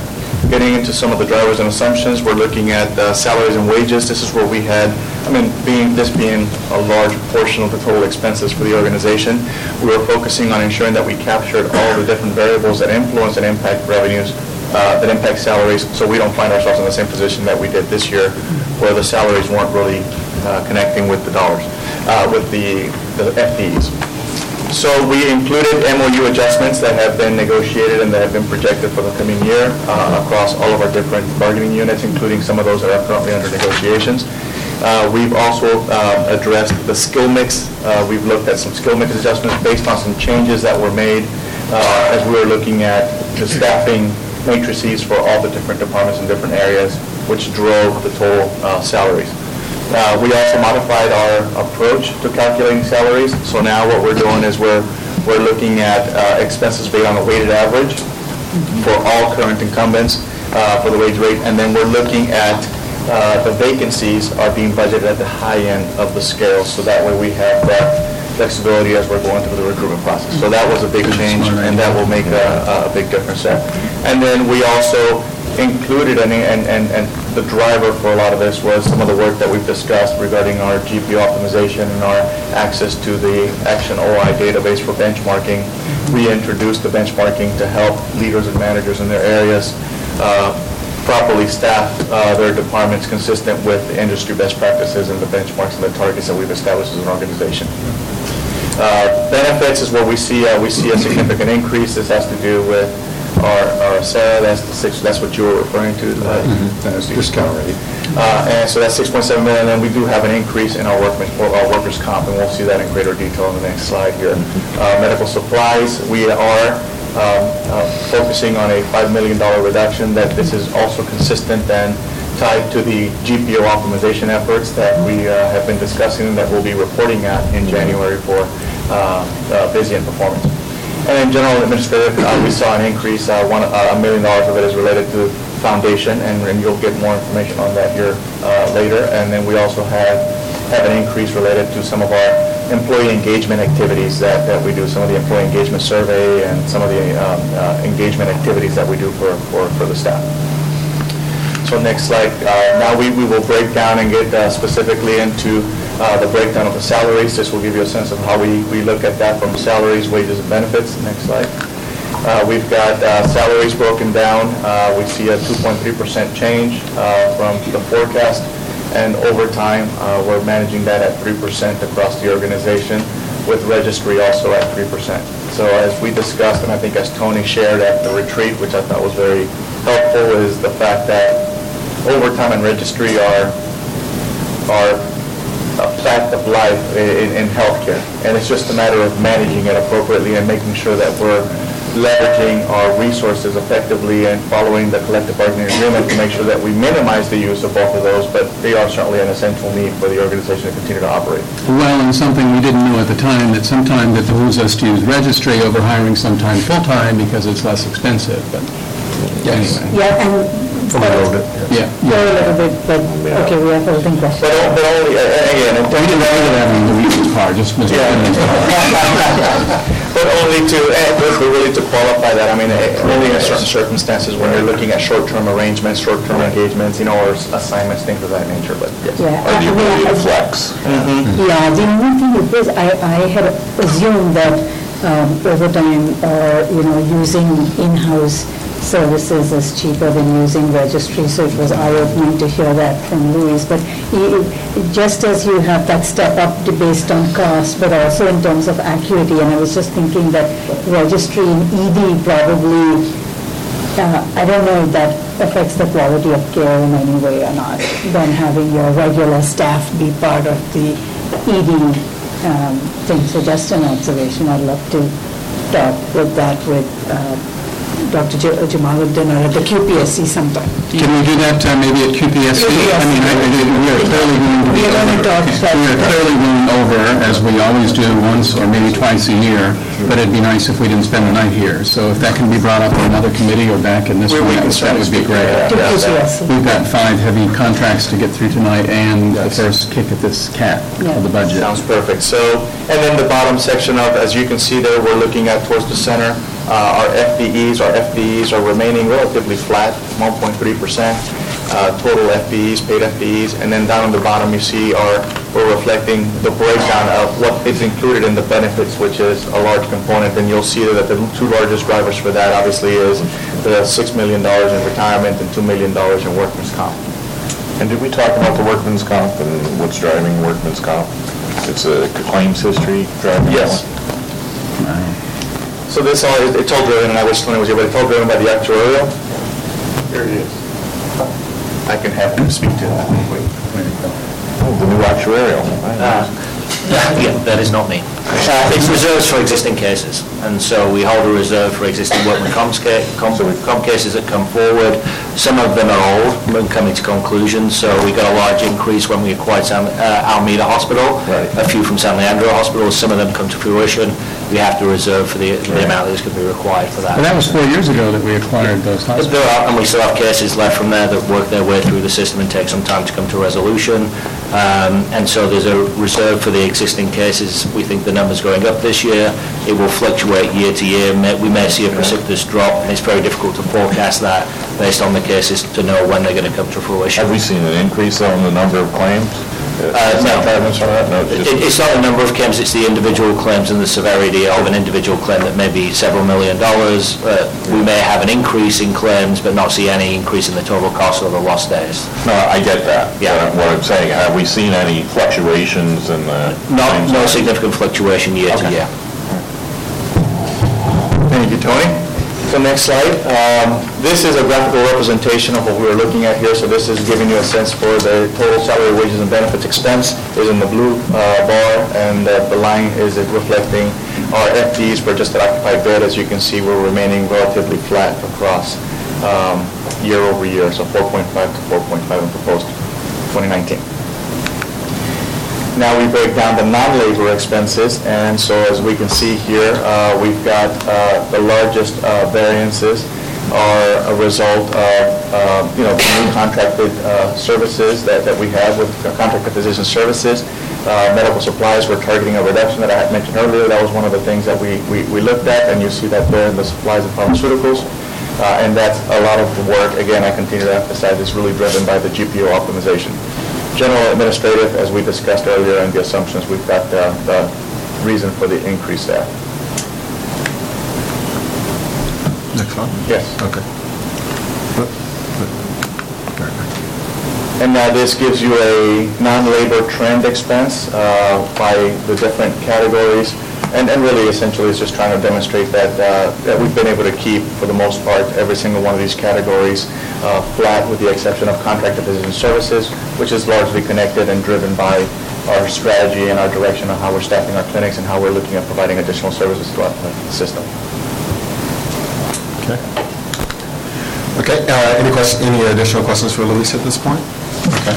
So I'm going to sort of wrap up the operating piece, as I mentioned before, and then go into the capital piece. So in the interest of time, won't walk through all of these details, but the most important detail is this is a roll-up now of both the revenue and the expenses to show you that for proposed budget FY19, we will achieve, or we have forecasted a budget, prepared a budget that achieves the 4.6 EBITDA target that we set out as an organization. The other thing I wanted to point out for you is the row right below that, which is the collection percentages, and you see it's 19.6 for proposed 19, and you'll see how that compares to a recasted FY18, which was at 20.6 or 20.6, I think it is. And when we pull those supplemental revenues down from net patients to supplemental, that makes the net patient service or collection ratio there 19.1 versus the 20.6, so a slight difference, and you see that we're maintaining that relatively flat with an improvement basically off of the greater growth in revenue, 0.5% over the expenses. You'll rue the day that you mentioned this last year when, after 8 hours and much consternation from me, you said, Trustee Thompson, these numbers are the worst. We will perform no matter what. As I was arguing for a little higher cushion of profitability. So yes. Hopefully those words still echo true in this fiscal year. I won't say them again. I think I learned my lesson from last time. But I will point out, as I did earlier, but for the fact that I really appreciate the work that Ann and Shulin and Nancy have been doing, reviewing our supplementals as well as our reserves, that we were poised to actually overperform, but we're being responsible in that we have identified an area here where we think we're under-reserved, and we're going to address that this year. So I could have come to true, but I eat my pie as humbly as... But I have to say, as a general comment for the budget, and I know you've got a little more to go, and we still got to get out of here after doing our work, that you kept the integrity of your words and your promise from last year in crafting the budget for this year. So I want to thank you for that. Well, thank you. I appreciate it. It's a team effort. We're trying. we're not arguing strategy and direction, we're really staying on the course that you laid out last year, so, And thank you, but certainly pursuant to your instructions, I mean, last year, we started a lot of things, and we did those to be consistent with our strategic plan, so there was a lot of things going on, and then corrected a few things that we had covered the prior year. But this year, as we noted, talking about the operational plan, the bulk of our plan is continuation of what we've already started, and it's the direction we want to move in, and it's in recognition of the fact that bandwidth-wise, there's not a lot more that we can take on, not just fiscally, but just capacity-wise for the organization. So we're being responsible there, and that's why most of the stuff is really trying to keep things flat and keep things moving on the right direction. To that end, you'll see the trends here reflected graphically, and you'll see that, going from forecast 18 to 19, we have kept the right goal of keeping revenue above expenses, and you see that growth kind of moving lockstep with, again, revenue not noticeable on this one, but a 0.5 percentage point increase greater than the expenses. And we will try to do better than this. I'm not making any commitments, but except that we I heard the adjective try. Thank you. This is just it. So this just brings it all back together again. Nancy's done the top part, Luis has done the middle, and I talked a little bit about the ratios at the end. So this is the proposed FY19 operating budget as reflected as a income statement. The next part of the budget, though, is the capital budget, and this is a little bit more detail that goes into that part of it. So again, very heavy investment in 19. That's a reflection of the bulk of the stuff that many of which were started in 18. So the biggest piece going down to the bottom, number 11, is the EHR. So a little bit of capital for this year, which we'll revisit because some of that was higher because we expected to start the project a little bit earlier, but that's what we have forecasted now for the year. A large part of that coming next year as we really get into the heart of the project, and then obviously culminate on the capital side of that coming out of FY20. The other big piece in proposed 19 is the two pieces are the San Leandro Rehab and the Alameda Kitchen. Going down in terms of decreasing commitment there, you'll see here $7 million reflected as the reserve that we need to set aside in order to take advantage of the strategic capital reserve. This is part of the debt agreement with the county. It's actually reflected here, and it's the other part of that then is reflected in the revenues that we'll actually draw down and go to funding the EHR, but this is showing the capital outlay that we have to make in order to get that. The $6 million is MRI, which we already have the funding for, thanks to the generosity of Kaiser and the work of our foundation, and we're just seeing that come into fruition next year. And then the other pieces, the top three are all routine. You'll see the reduction because part of our EHR funding was reducing our routine capital expenditures. And then the other piece is the 1.1 and the 2 are related to other foundation philanthropic efforts that we're pursuing, and we budgeted accordingly for that, but they will not be activated unless we actually get the funding for them. So it's in our plan because we expected that will happen, but if it doesn't come to fruition, those aren't things that will be undertaken. And I can't actually remember the 1.1. Have we already raised that one for the Highland ED imaging piece? The proposal is with the funder, and Okay. we should hear by June. Okay, we're expecting to hear by June. Okay, thank you, Deborah. Okay, and then that just feeds back into the beginning. Now we're going back out Wildlands and showing you proposed 19, how it looks as a long-range plan and ties into the rest of the 5-year forecast. So we started here, we went granular, a little bit more detail, and now we're back out for both capital and operating to show you how it fits within the broader construct. If that's a forecast $80 million supplemental payment timing, what was the budget? I'm sorry, say that part again? Line 12. If you have $80 million in forecasted supplemental payments, what was the budget? Oh, that was, for this year, that's what it was. That $80 million reflects the, what do we call it? The NCE, the costs, yeah. So remember, we've been pushing that out because the state, I don't know if the state or the feds, but one of them has been pushing out the date in which we'll get those dollars. But we do expect to get them by fiscal end, and our our NNB forecast reflects that as well. So that's what that amount is. And that was consistent throughout the year? Yes, we expect, it was the number, I couldn't remember if there were $10 million off or something. No, it was 2 years worth at one point. It was the reconciliation of 15-16 and 16-17. And we got the 15-16 at the end of last year, and then the other 80, they were both roughly 80 million each. This one is for this year. Okay. Okay. All righty. So with that, actually, that's our first pass. You get more bites of this apple, but we wanted to take a moment here to, I know we're past time, but if there are any questions we can answer now or things you want us to address as we bring this back to the full board and the end of this month, we're happy to hear that. I mean, do you generally agree that, as I said earlier, this is consistent with the strategy that we adopted last year and that more or less this is the path that you've continued for this year and we're comfortable so far? Okay. You're asking us? No, I'm asking fellow trustees. You prepared it, so if you're not comfortable with it, forget that. Yeah, that's a problem. Because I am. I'm fine. First pass is great. I am too, but I would note that one thing that makes me nervous is that we're in the potential tail end of a long, healthy economic streak. When I look at Measure A assumptions actually increasing, they're at a higher, that's just something I happen to know something about because I was on the oversight committee for so many years that, I'm just using it as an example, that's that revenue source is at its highest peak right now since the beginning, to 10-year cycle on that. And we know what it looked like in 2009. It was a pretty ugly dip.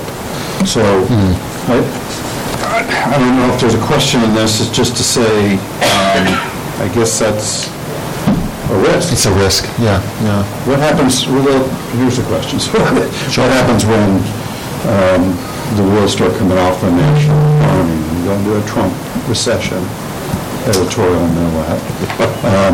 And we start to see a dip in some revenues, supplementals.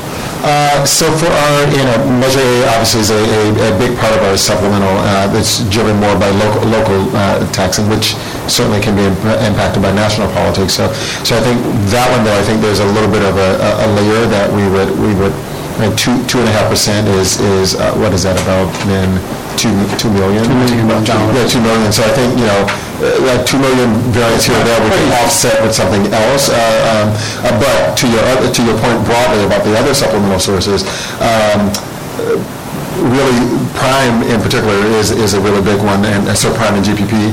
Those are, unless the federal government came back and said to us, we're going to renegotiate this, I think we're pretty confident that can continue as it is. And anything, though, that will come out of that, let's say, that happened this year, is really a risk for the following year or subsequent years. We have time. I think so. I'd like to look to Nancy to see if you have any alternate. I worry more about 2020 forecast. We're going to get through next year with, They know I am too. 2020, 2021, I think we're all really concerned about FY 2020. Totally agree with you. And to that point, that's why, they know that we're going to be trying our best to make sure that we do better than what we're putting here, because we think we need some space for these unpredicted, risks that are out there. I also think with the back-to-budget exercise, we haven't done one in a while, and it's a good skill to learn. I mean, you obviously learn it, but you scale back if you need to, if things... We know we have the ability to do that without tanking the organization. It's been a team effort for all of the parts of the organization, which I'm incredibly, immensely appreciative of. And some of those things, to your point, we have budgeted the discipline to do those things, both on the revenue side, continuing some RCIP efforts, on the expense side, some of the labor optimization, as well as the non-labor experiences. We're budgeting to do that because we want to continue that rigor, but we're also knowing that, that if waters get high, then we'll have to tighten a little bit more. My biggest concern is when we flip the switch on the EHR and the operational issues that's going to cause and the billing issues that's going to cause. Yes. Hopefully, I've got 14 more months as a trustee and flip the switch on the 15th month, so to worry about that. So noted. Any other questions, Trustee Chiquin? Well, this is a new guy question. So are we prohibited from, if we had a good trend, if things were better, say mid-year, is there anything prohibiting the board from allocating some money to a board restricted reserve for a rainy day? I'll try to answer that. I don't think so. I think what we do, and I'd imagine they'd be supportive of it, is we work, because we don't have separate accounts. It's as long as we're drawing from the consolidated treasury, any reserve accounts we set up. The Japanese bank-based account. Right, but if we wanted to say to the county, we want to establish a separate reserve that would be board designated for AHS. I mean, that's effectively what the $7 million is. Right. It's a strategic reserve, but it's a joint AHS Board of Supervisors reserve. But there'd be nothing to preclude us. I'm sure they would actually welcome that type of behavior. If we could. I would love to have us have that problem. I would too. That would be a great problem to have. I welcome that. I would love a reserve. Let's keep moving on, if you're through. Yes, okay, I am. Thank you. Okay, so I think we're going to contracts next? Is that? Or is there a retrospective? Okay. We're doing the retrospective. I'd like to ask Marissa and James Jackson, who will provide us the details on the work that was done in the retrospective review for the Alliance Mobile MRI. How long is that going to take? It's only a few minutes. Okay. I want to take the chair's prerogative to thank for what I think will be the last committee meeting of Mr. Jackson, who is a personal friend, but more importantly, an esteemed executive of this health system and a revered member of our community, both here in Oakland and Alameda and San Leandro. And it is a huge loss on so many levels for your leaving, but we wish you the best. I'll see you at the Green Market in Oakland, and thank you for your service to our patients. And thank you. Thank you very much.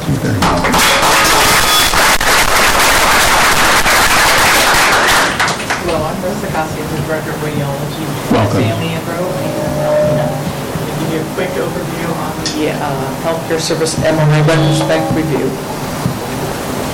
Just a contract overview. We've had the contract for 3 years. It was instigated June 3rd, 2015. I'm sorry, June 4th, 2015. Hold on 1 second until we get the fidelity of the mic straightened out. I don't have that. There we go. Can you tilt it up a little bit more? What's that? I don't think it's How's that? That's better. Okay, opera singer very soon. The amount of this contract for the 3 years that we paid is $2,000,003. The deliverables of the contract are services for 5 days. We've had service for 3 days at Alameda and 2 days at San Leandro. The mobile that they provide us is the 5 days, technologist and a tech aide. The contract was approved in July 28, 2015. Any questions on that? The review of services, I'm going to tell you the current state right now. The net loss of this contract is $303,000 per year. The average encounters, which is patients, is 4.35. The need to increase the volume by 30% to meet and break even on these contracts if we continue. Was the contract signed with an expectation of breaking even or generating revenue? It's a very good question. I don't have the answer. Okay. Because if we accepted it, 3 years ago, saying this is going to cost X number of dollars to provide this service, then it's different than it hasn't performed, so. So there was not an MRI at San Leandro at that time, and so one of the things that we did when we got to San Leandro, we asked the medical staff what were the things they needed, and they said, we've not had an MRI here, business is leaving that could be done here if you had an MRI, and so that was one of our promises, was that we would reinstate the MRI service. We built this essentially betting on the come, that we could grow the volume, and so we didn't have a past precedent to really look at, and so that's why we set a target, we didn't achieve that target. Okay. We have some proposed options for the future. One of the proposals is decreasing service days, which would increase our encounters into the units per day. If we do that, some of the assumptions are everything would stay flat. We would decrease the days, increase the encounters, net profit would be $125,000 per year, and the average encounters would go up. Decrease the days, have the encounters go up, and then you're going to have the average encounter going up. Any questions on that? Proposal 2, this is an assumption-based proposal, is that the Alliance data that we have,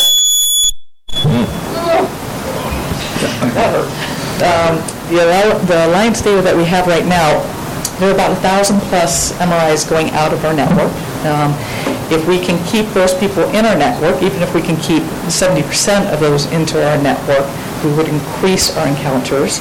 And then the net profit on that would be $55,000 per year. And the average encounter would go up if we decrease days.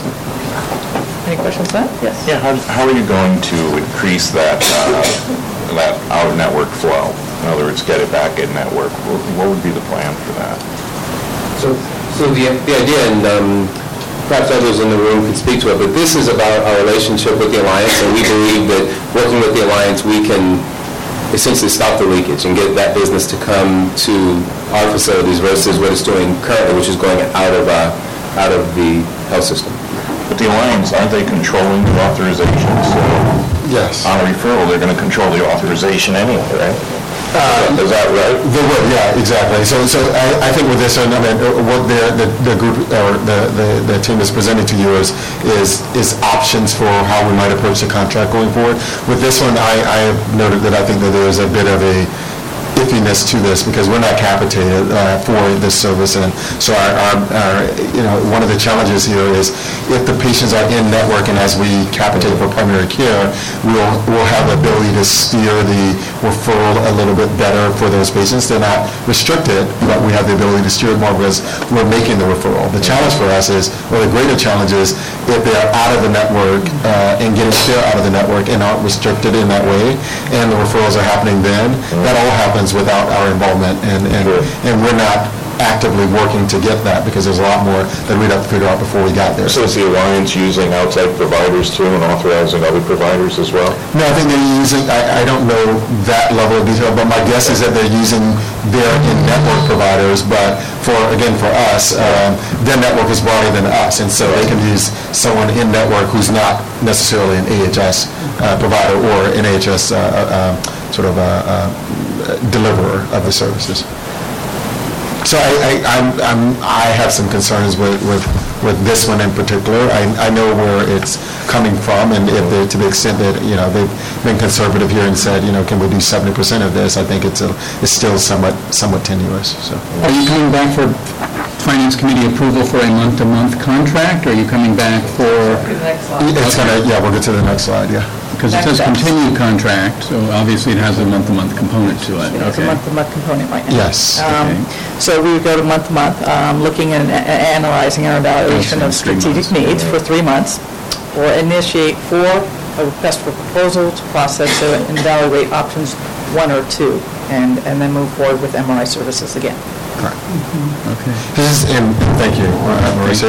This is, again, a little bit more to your question, Trustee Charland. It's really driven by kind of further diving into this because the other piece is geography, right? So those 1,000 plus opportunities that exist out there, where are they? If they approximate to us, then this may present an opportunity. If it's just about marketing, if it's just about making sure that they know the services available, that could get us in the door a little bit more. But if they are far away from us, it doesn't really matter. It's mobile and live. It's not on the road. Right. So I mean, and I think that's the intent. What the team is communicating, or what this reflects basically, is the fact that the current state really is not an option for us. A change is going to be required, and so one of two things needs to happen. We either need to scale back the number of days so we can increase the number of procedures and increase our productivity, or continue to expand and see if we can have additional growth that will then sustain the current, structure of the contract. And so, that's what we're going to do over the next couple months. Marissa and her team are working very closely with Tangerine, who is helping us in evaluating some of that data when we're looking at our assigned lives within our managed care plan, and how we're saying, okay, well, some of our assigned lives are getting these services in other locations. How can we look at capturing those and being that provider of choice for them? And so that's the exercise that we're doing over the next couple months, and the plan is that once we have all that laid out, we will be coming back to the Finance Committee for a recommendation to proceed with services that will be structured based on the analysis and based on the information that we gather. And will that analysis, the population analysis or the area analysis of where those lives are, but will the fact that we are increasing general surgery at San Leandro or doing acute rehab over there, does that relate also to the necessity for MRI services or growth or anything like that for the kind of patients who will be finding the census? So I'll take that. For rehab, I don't think we will increase services for the MRI-driven patient encounters. For surgery, I think that most of the business coming from MRI is orthopedic. So if you're going to increase orthopedic surgeries at San Leandro or Alameda, then you would see an increase in MRI, but it would be the assumption how much you get. So it's not something you're banking on? I'm not banking out right now. So I hope the best, but right now that would be the only way I could see business going in those two areas. Okay, thank you. Our South-County patients prefer much more to go to San Leandro. And today in our visit to Newark, they were actually praising their experience at San Leandro in the radiology department from the provider standpoint and the patients. It's easier than coming to Highland. So, yes. So one of the things when I came on board was that I did see MRI is a very hot modality in most hospitals. So one of the things I did try to do was go out to the wellness centers and speak to the managers and the physicians about bringing their business to San Leandro specifically, because at that point I was just San Leandro. And telling them what our services are, our hours are, and a lot of them didn't know we offered them the service of MRI. A lot of them didn't know our hours. And I think that by just going out and talking to them and them now understanding we do have these services, it did help the growth, that it wasn't as much growth as I was looking for. And I do have a monthly meeting with the wellness centers to discuss, I'm not seeing the growth that you promised. I'm hoping that we can work together and try to increase, but that's kind of where we're at right now. When do you start the month-to-month? We'll start it in June. Okay. One more question. Are we open to all payers, or are we out of certain networks? We don't have Anthem at San Leandro yet. We have Anthem for Alameda now, but we don't have Anthem. That's correct. That's right. Okay, Thank so we look you. forward to coming back and with some sort of great idea on how to make this work. I hope so. I'd like to keep the services. Okay, thank you very much. Thank you very much. Thank you. Thank you, Marissa. Okay. Okay, we're on to contracts. And Ms. Barnes, if you'll come up.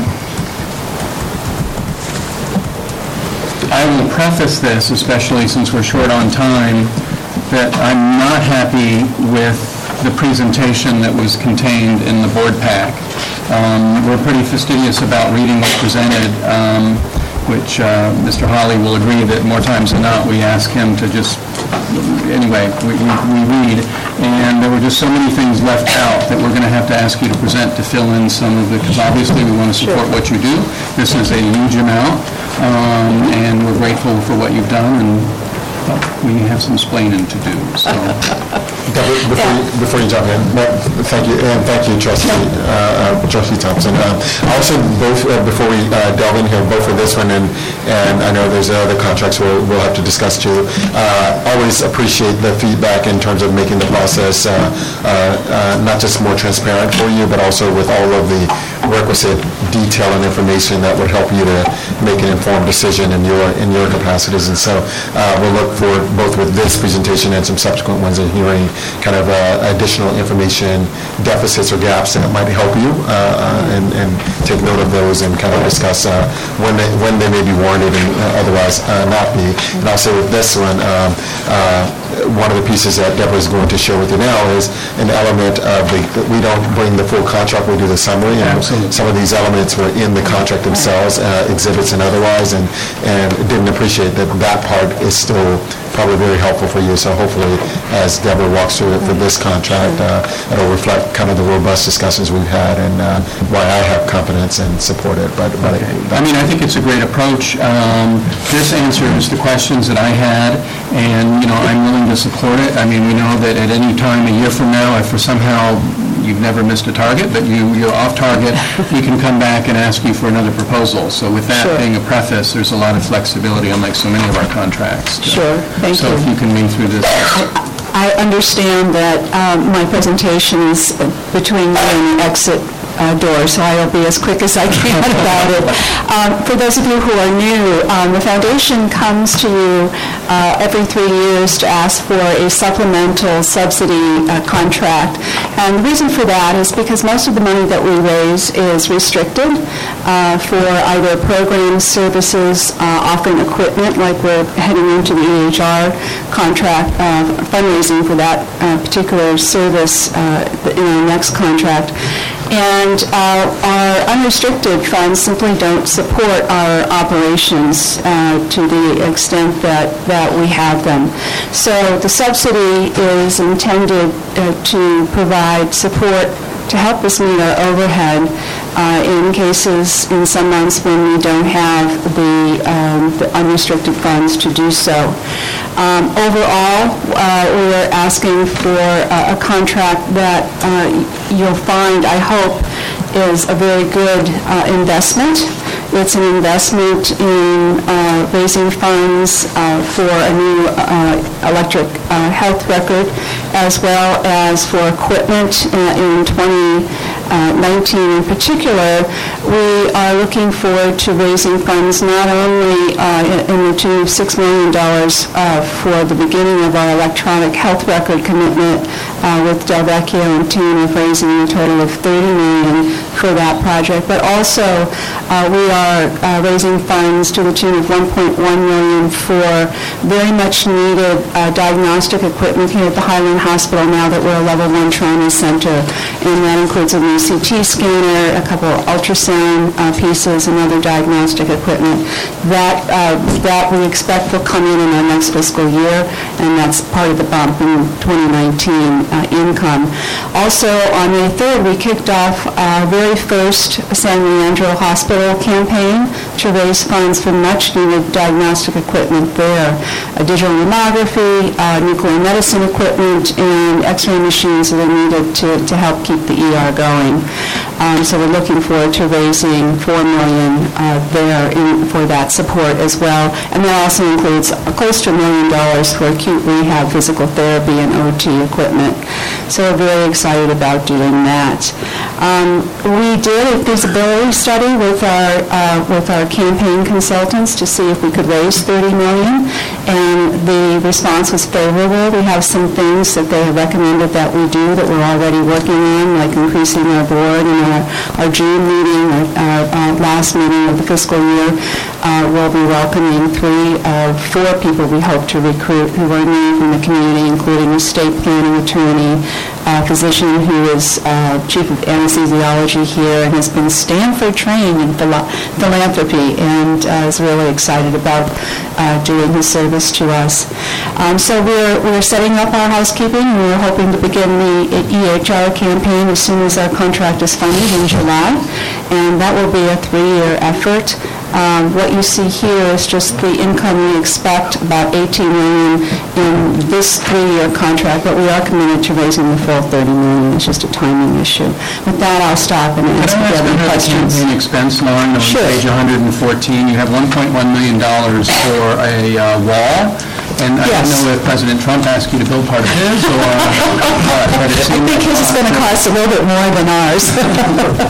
This is part of the Phase 3 construction, and we have been allocated space for a donor wall to acknowledge all the donors who have contributed to the ATR campaign, as well as to accommodate donors who were elsewhere, with some of the pavers out in the driveway before the construction was done, some of the other donor walls that are being consolidated, and will be an ongoing donor wall is practice in most healthcare hospital lobbies.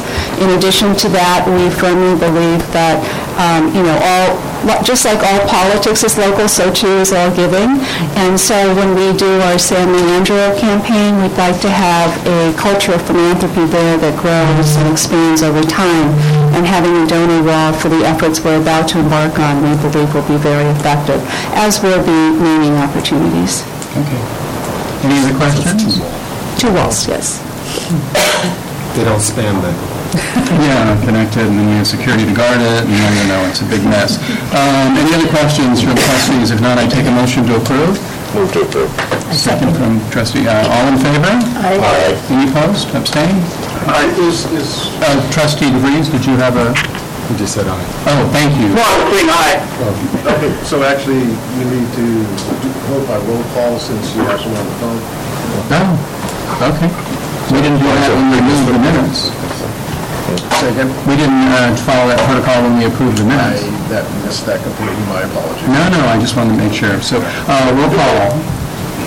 Let me turn on my mic. Okay, trustee Banerjee. Aye. Trustee Bouquet was not here, sorry. Trustee Charland. Aye. Trustee Chiquin. Aye. Trustee DeVries. Aye. Trustee Thompson. Aye. Yeah. Motion passes. Thank you very much, Deborah. Thank you very much. Thank you for also responding to my invitation to participate in our gala. We have almost 100% participation from this Board of Trustees, and it's very important to our other donors to see that you are there and celebrating with us. Thank you. I would come if I were in town. Yes, I understand, Trustee. You've already given good regrets, and we understand. Thank you. Okay, who's going to present? Dr. Jamaleddine in the Alameda Inpatient Medical. Yes, this is a contract to renew the coverage for 3 important sites. One is John George, the other is Fairmont Rehab, and the third is Fairmont SNF. So currently the AIM group covered those services as hospitalist medicine. In this contract, we have expanded the coverage as we are seeing sicker patients coming to John George and to Fairmont with more medical illnesses. So we are covering more hours in the emergency room at the John George Hospital, and we are covering also more hours at the weekend for Fairmont and the SNF. Plus, we are passing on the directorship as a single directorship of the SNF Fairmont to the AIM group. In this contract, we are keeping the profits to the AIM group because there is no opportunity for supplemental fund here. And we have had conversation with the AIM group about joining Alameda Health Partners that we are going to look into during terms of this contract. And then once we are on EPIC, we'll be able to more integrate those services. What's the current contract with AIM, the value of the last contract that was approved versus this one? So we have, do you remember the numbers? Actually, I prepared a little, I'm not sure if this is on, but anyway, I prepared a spreadsheet. This is actually a consolidation of 5 separate contracts that are being integrated into each other. The aggregate total compensation on an annual basis for those aggregated contracts was $1.3 million if you round. The proposed annual replacement contract cost here on an annual basis is $1.8. If you break that down to try to understand where that large increase comes from, what it really is attributable to are 2 things. First of all, the majority of the increase is reliant on the carryover services that were already provided by AIM under those prior 5 contracts. Those contracts had been in place without any increase for, I believe, 4 years, so they had gone without any adjustment for a long period of time. There was also another element that I believe... Why didn't you continue that? Oh, well, they had an opinion on that, and there was also some history there.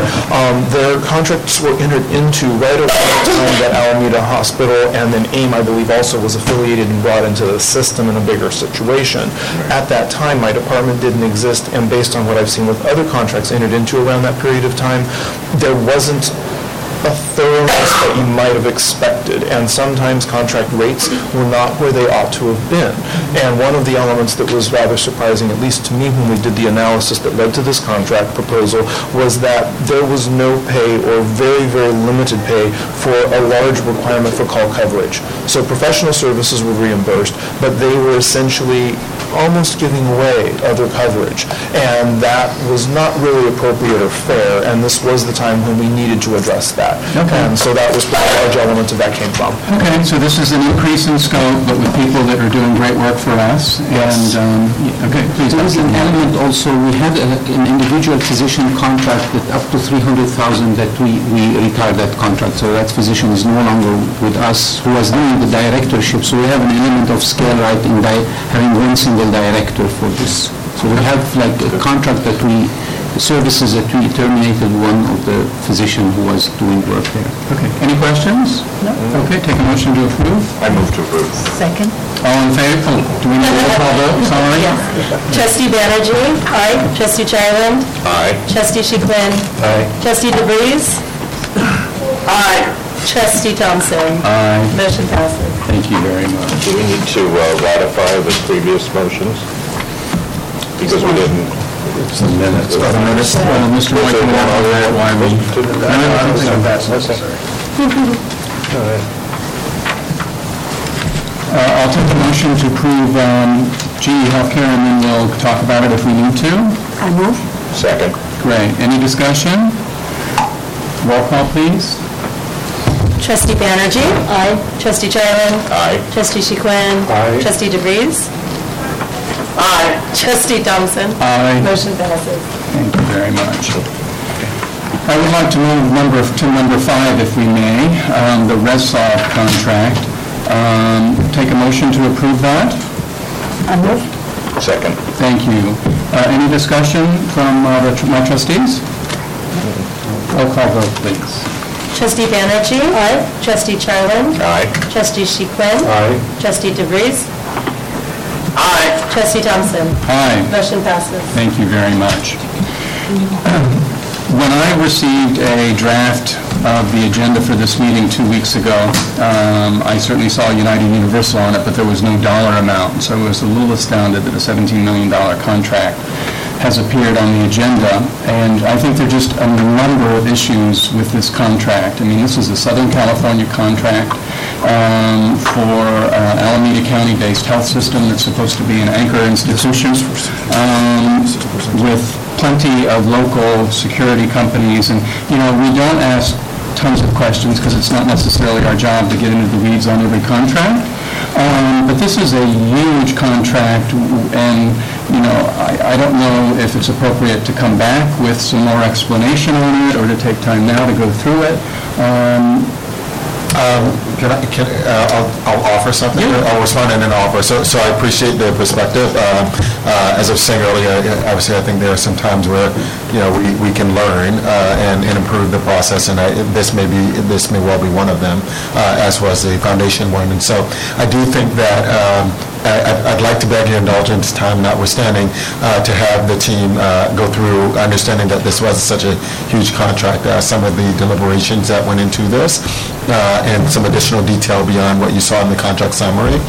We can certainly learn from this to think about how much preliminary detail we provide, and where's that threshold of the size of a contract that may warrant that sort of consideration from your perspective. But if you would be kind or willing to, would like to try that, and if, you know, your opinion is still that you think there's more work to be done or that we need to recast it, then we'll take that feedback. Yeah. Okay, thank you. Excellent. So I will have Baljit Sangha go ahead and provide you. He was the one leading this effort here, and he can talk you through and hopefully address some of those points. Absolutely. Good evening, trustees. So we'll just jump right into it. A couple quick points on the background just to set the stage at Securing the Healthcare setting, and I'll talk a little bit more about this theme. It's very specific. Here in the healthcare setting, it's focused. It's not law enforcement, so sworn officers like Alameda County Sheriff's deputies or police department presidents. This is not that. This is an entity that provides the observe, report, and support to personnel, patients, and public to really protect that atmosphere and also just the physical safety of the plant, physical structure. The current security footprint, it is a not recommended practice to include the specifics of current postings and placements of individuals, both in current or future state, but offline, if you're interested in learning about what to look like today and where and what's going to look like in the future, that can easily be provided.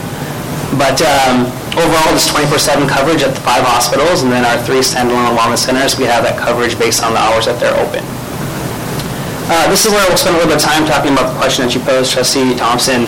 But when it comes to security, particularly at Alameda Health System and also every other organization, it is a standing conversation topic across the system, whether formal or informal. It's a very visceral, emotional, physical, spiritual kind of conversation given what we're doing to protect the safety. So what we did here, and this is just a snapshot of the individuals across the system that are involved in this process. And so this represents across the entire administrative, medical staff, and the nursing staff who were involved from across the different sites. And so we had about almost 30 individuals involved, both in the evaluation panel, the actual act of sitting and reviewing the presentations on the left and on the right, the individuals who are involved with the scope development in terms of what do we want to see in future state and current state. So in this public setting, while I won't go down and read the names, these individuals did contribute quite a lot of time and effort into making sure we're focused on a safe and secure future HS. Now, the element there below, and I mentioned earlier about security in a healthcare setting. Now, security in a healthcare setting is a very specific niche. This is we need entities and individuals that are very familiar with the regulatory requirements of healthcare. So these are ownerships across, we have a variety of entities that come in and survey us, Joint Commission, CDPH, CMS surveys, local surveys. There's a grasp around, for example, emergency management. There's life safety issues. There are other things that focus on security and the actual plan, what to do when disaster response. So a lot of very specific things. And so that level of expertise and that level of niche is often requires an incredible amount of infrastructure, whether that's plugged into regulatory developments, plugged into constant engagement with policy development at a federal level, at a state level. It could be also then with the regulatory accreditation bodies. That being said, that's also then plugged into the infrastructure of how training is delivered, how plans are developed in partnership with the entity in place. So with that being kind of the framework of the specific skill set that's required, a lot of the vendors that we invited, we looked at 6 particular vendors, and we looked at who can have that skill set that can bring that value and that strength to AHS. But also knowing that that infrastructure and that support that's needed to really build a great program, these are entities that have large national and international footprints. So there is, for example, a security entity that could be here with regional offices that also have regional offices across the country. They could be international in places like Spain, Rome, etc. And while they may have a office that's listed on their publicly available information, that they're all are specifically regional offices that support that local group, that provide the recruitment and the retention from the communities that they serve. And I can tell you a little bit more about just some stats there. But of the 6 vendors, they all 6 have a presence and have a headquarters in Alameda County. You'll see that only 4 vendors responded. And there's a big difference, a point of privilege, to having an office in Alameda County because you've got a $17 million contract with Alameda Health System than being actually headquartered in Alameda County. I agree. It's a huge difference. I think it's a huge difference. Mexico has an office here, but they're headquartered in Onmont, New York.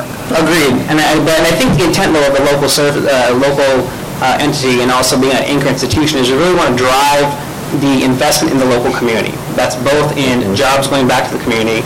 That's both in providing a reasonable and competitive salary to folks that are in the community that have been providing the service.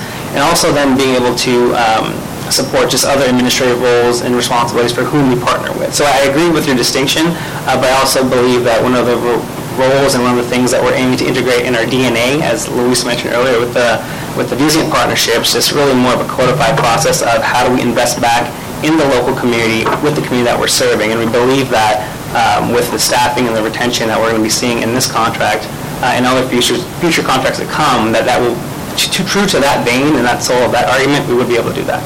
Okay, we're going to ask for a special presentation on local, and then Trustee DeVries, but there's a huge distinction between PepsiCo hiring local people in Alameda to fill soda pop and PepsiCo being a local company.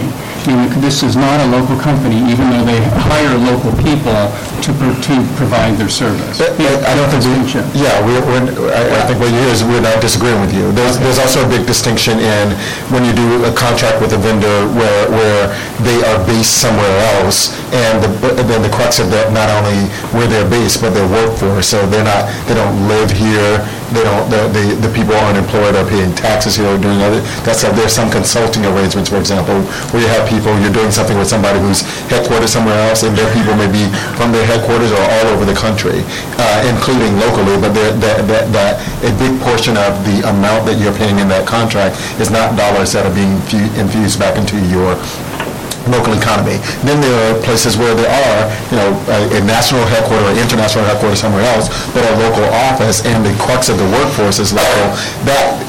Therein lies the prospect that a lot of the dollars for which you are contracting for those services do actually remain in your community. There's some overhead that may go out of it. Well, the profit of the company is going elsewhere. The profit of the company as a sort of a overhead component of it, but the revenue or the dollars that are paid for the services, though, a lot of that stays in your community because it's still hiring people here, and they're living here, and they're shopping here, and they're going to school here, and those sort of things that still contribute to the economy here. And I think there's gradations of an anchor that you can do. There's also gradations of anchor that you can't do. You have to tap into what's available, and while you want to infuse and enhance people's ability to do that, we won't, I don't think as an anchor institution we'll ever be able to basically serve as a basis for somebody wanting to take this on and do it to the degree that we want. There's some way that we might compensate for that if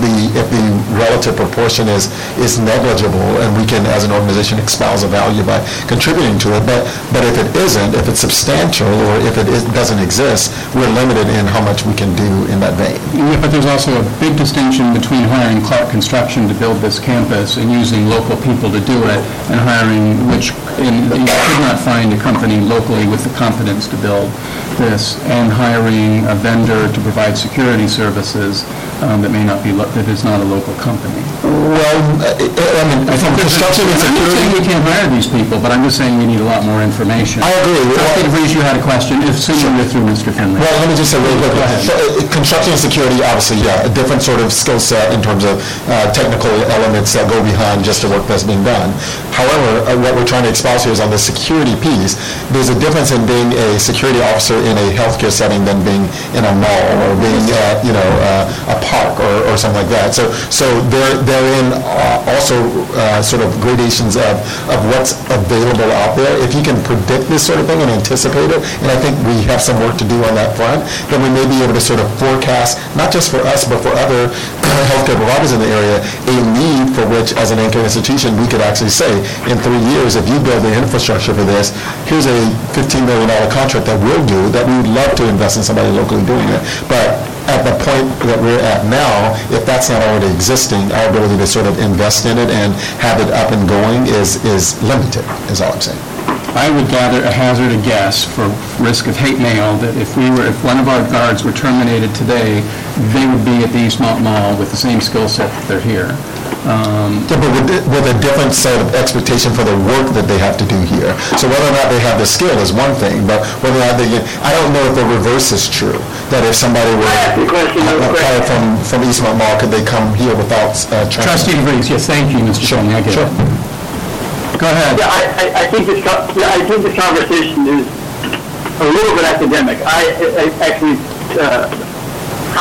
agree, obviously, with the anchor institution and the profit staying here. I guess my question is, do we know if there are qualified local businesses that can take this contract, and do they compete? Because I don't have that in front of me. I just have the one that staff is recommending. And yes. Yeah, absolutely. And I think I'd like to borrow some of the words that Trustee Thompson just used around, the Clark Construction versus others, and the competence of that. So you'll notice that there's a difference in the numbers. 6 vendors invited to participate or responded. One was just non-responsive.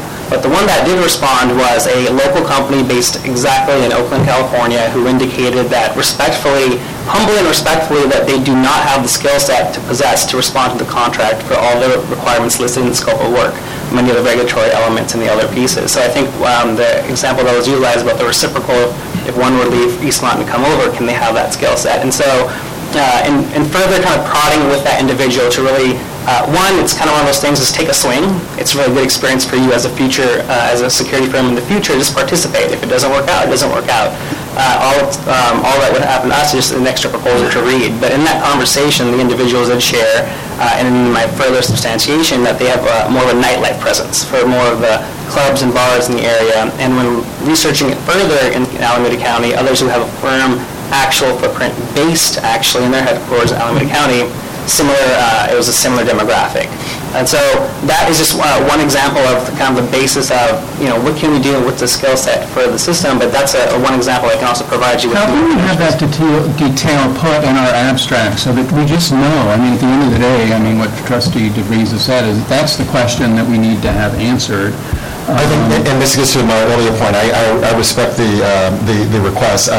I don't know that, in terms of the amount of detail, we can figure out the sweet spot, but we also want to figure out at what point do we do that? Because every single contract may not have a local vendor element to it, but others may, or maybe it's the amount of it that says, I really want to make sure that you till the land here because this seems like the type of service where you should have been able, in the amount, where we want to make sure our values are being espoused. So we'll be open to some feedback. I think that in a situation where you're talking about security services, and I happen to know that security services is often an entry-level employment opportunity that can be offered to people that are from disenfranchised communities.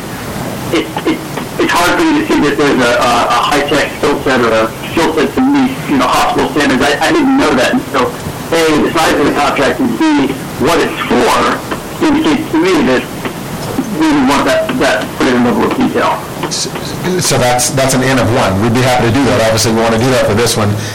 If you can think of others where, and we'll do this too, but if you can think of others where you say, when you bring that forward, we want a little bit more granularity around how did you espouse the Anchor approach to seeking potential vendors, to considering the responses that you got, that sort of thing. So I sort of respond to your request with an ask, but we'll certainly do it for this if necessary as we go forward with this one or with this and others in the future.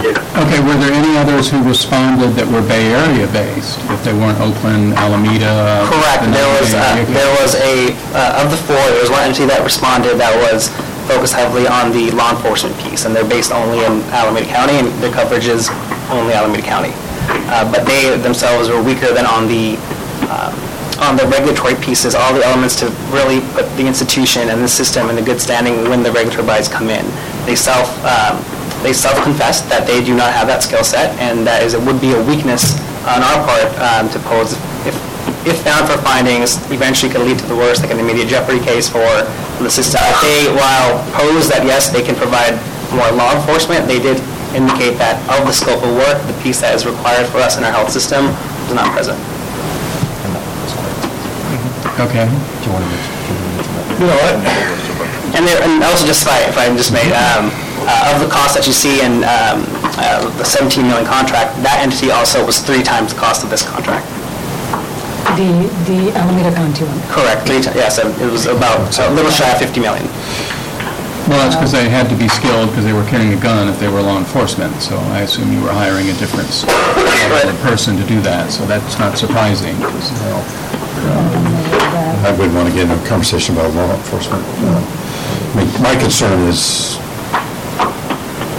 well, that's more of a quality question. So let me go back to, I think I would have been satisfied with a broad narrative description of the vendor selection process that you went through. Okay. I'm not looking for, this particular trustee is not looking for names and scores, and I think it would have been more than satisfactory to get what we just got now in writing in a paragraph. That's just my comment. Yeah, I agree. Okay. And also, just if I may, Trustee Thompson, your comment about the carrying weapons, the individuals for that proposal were non-weapon carrying. It was specifically called out in the proposal, we do not want to occupy the post, we do not require armed guard, so that was, they're not carrying weapons. But the price was still... But the price was still shy of $50 million.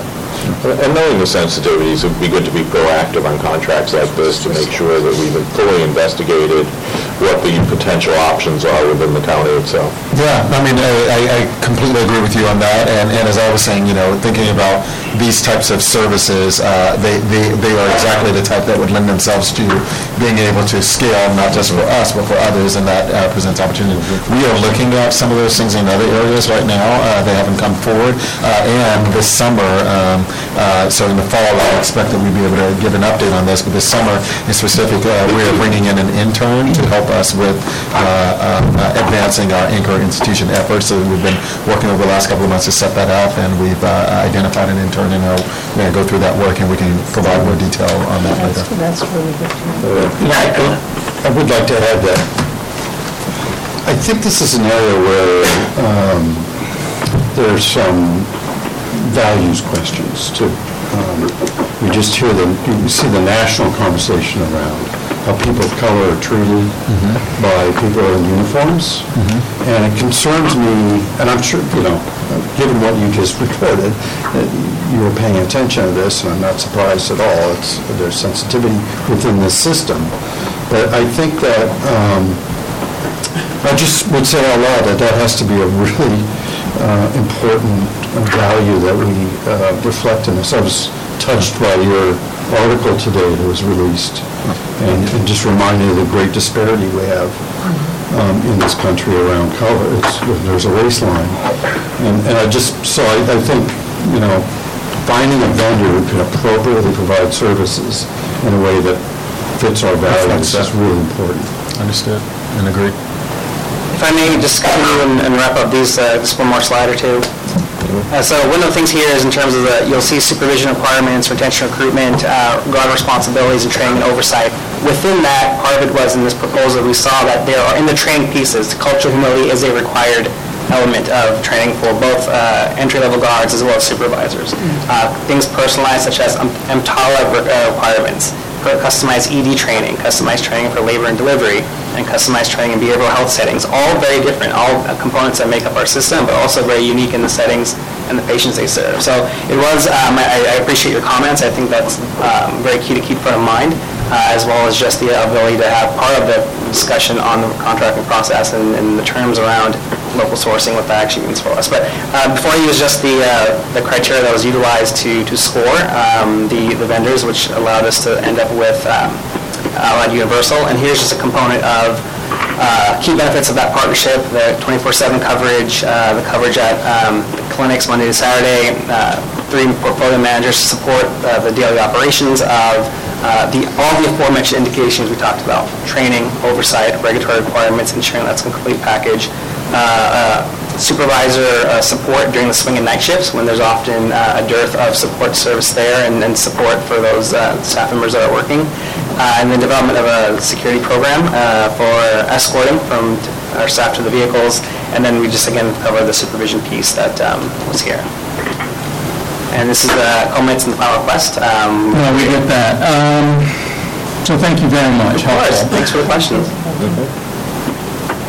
Well, I was going to wrap up this meeting with some action assignments that came out of our retreat, one of which was a local vendor review, and this is all part of that. And I really think we need to have a discussion and some management suggestions on, maybe adding another box on our contract summaries that say for $1 million to $5 million, local vendor sourced, yes, no, and then for over $5 or whatever dollar amount you or we decide to an explanation why a local vendor wasn't chosen. Maybe it's Alameda County, Bay Area, California, national, I don't know. But I think that something really quick and easy per contract would be helpful and maybe not bog down Mr. Hawley too much. But if you can come back with a proposal for that next meeting, I think that would be helpful, and is that, because this is one of the things we discussed at the retreat, and again, had no idea a $17 million contract was coming our way before we really discussed the local vendor issue anyway. So anyway, we're a little ahead of the game on that. That said, I don't want to spend all night arguing about this. It's a huge contract. I guess as trustees, we need to just say, are we comfortable with what has been presented today to own this contract? And if we are, I'm happy to take a motion to proceed. If we aren't, we can ask to have it come back. So I'm comfortable, I would move. I'm marginally content as well, so. I'll second that. Okay, well, the chair hasn't asked for a motion to proceed, but now that he has, trustee Challen has first, and trustee Banerjee has seconded a motion to agree with. Any other discussion? Trustee DeVries, any questions from you? No, I just thank the staff for bringing this clarification to us. I think it's really helpful. Okay, roll call vote, please. Trustee Banerjee? Aye. Trustee Charland? Aye. Trustee Chiquin? Aye. Trustee DeVries? Aye. Trustee Thompson? Aye. Motion passes. Okay. Okay, any other, I want to thank you for the feedback. Yes, that's great, we're all working together on this. So one of the action items is a local vendor review, and we can work on the terminology on that. Something that trustee Chiquin that was actually relevant to today's discussion that we need to have some more information on is our defined pension plan, and what are our liabilities for that, and perhaps how it kind of functions. So if we can have a little presentation on that. And then coming out of our visit to Alameda Hospital, it really would be helpful today and next month to have an update on the OSHPD permit deadline for the Alameda Hospital kitchen issues. So if we can keep that on the action item agenda, and how are we doing with that? No report for today. I will provide you a more detailed report next week in our walk. There was a local meeting. Any other comments from my colleagues? From management? Roll call, a motion to adjourn and then followed by a roll call vote. Oh, sorry, we had a clarifying question about the pension plan. We assume you just mean Acera, or do you mean all of our? I think it's level.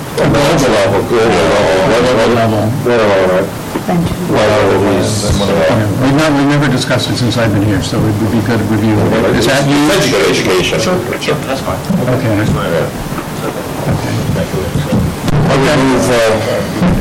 Trustee Chiquin moves, trustee Cronin seconds. Do we need a vote to adjourn, or okay, thank you very much for over time. Good night, folks. Thank you, Joe.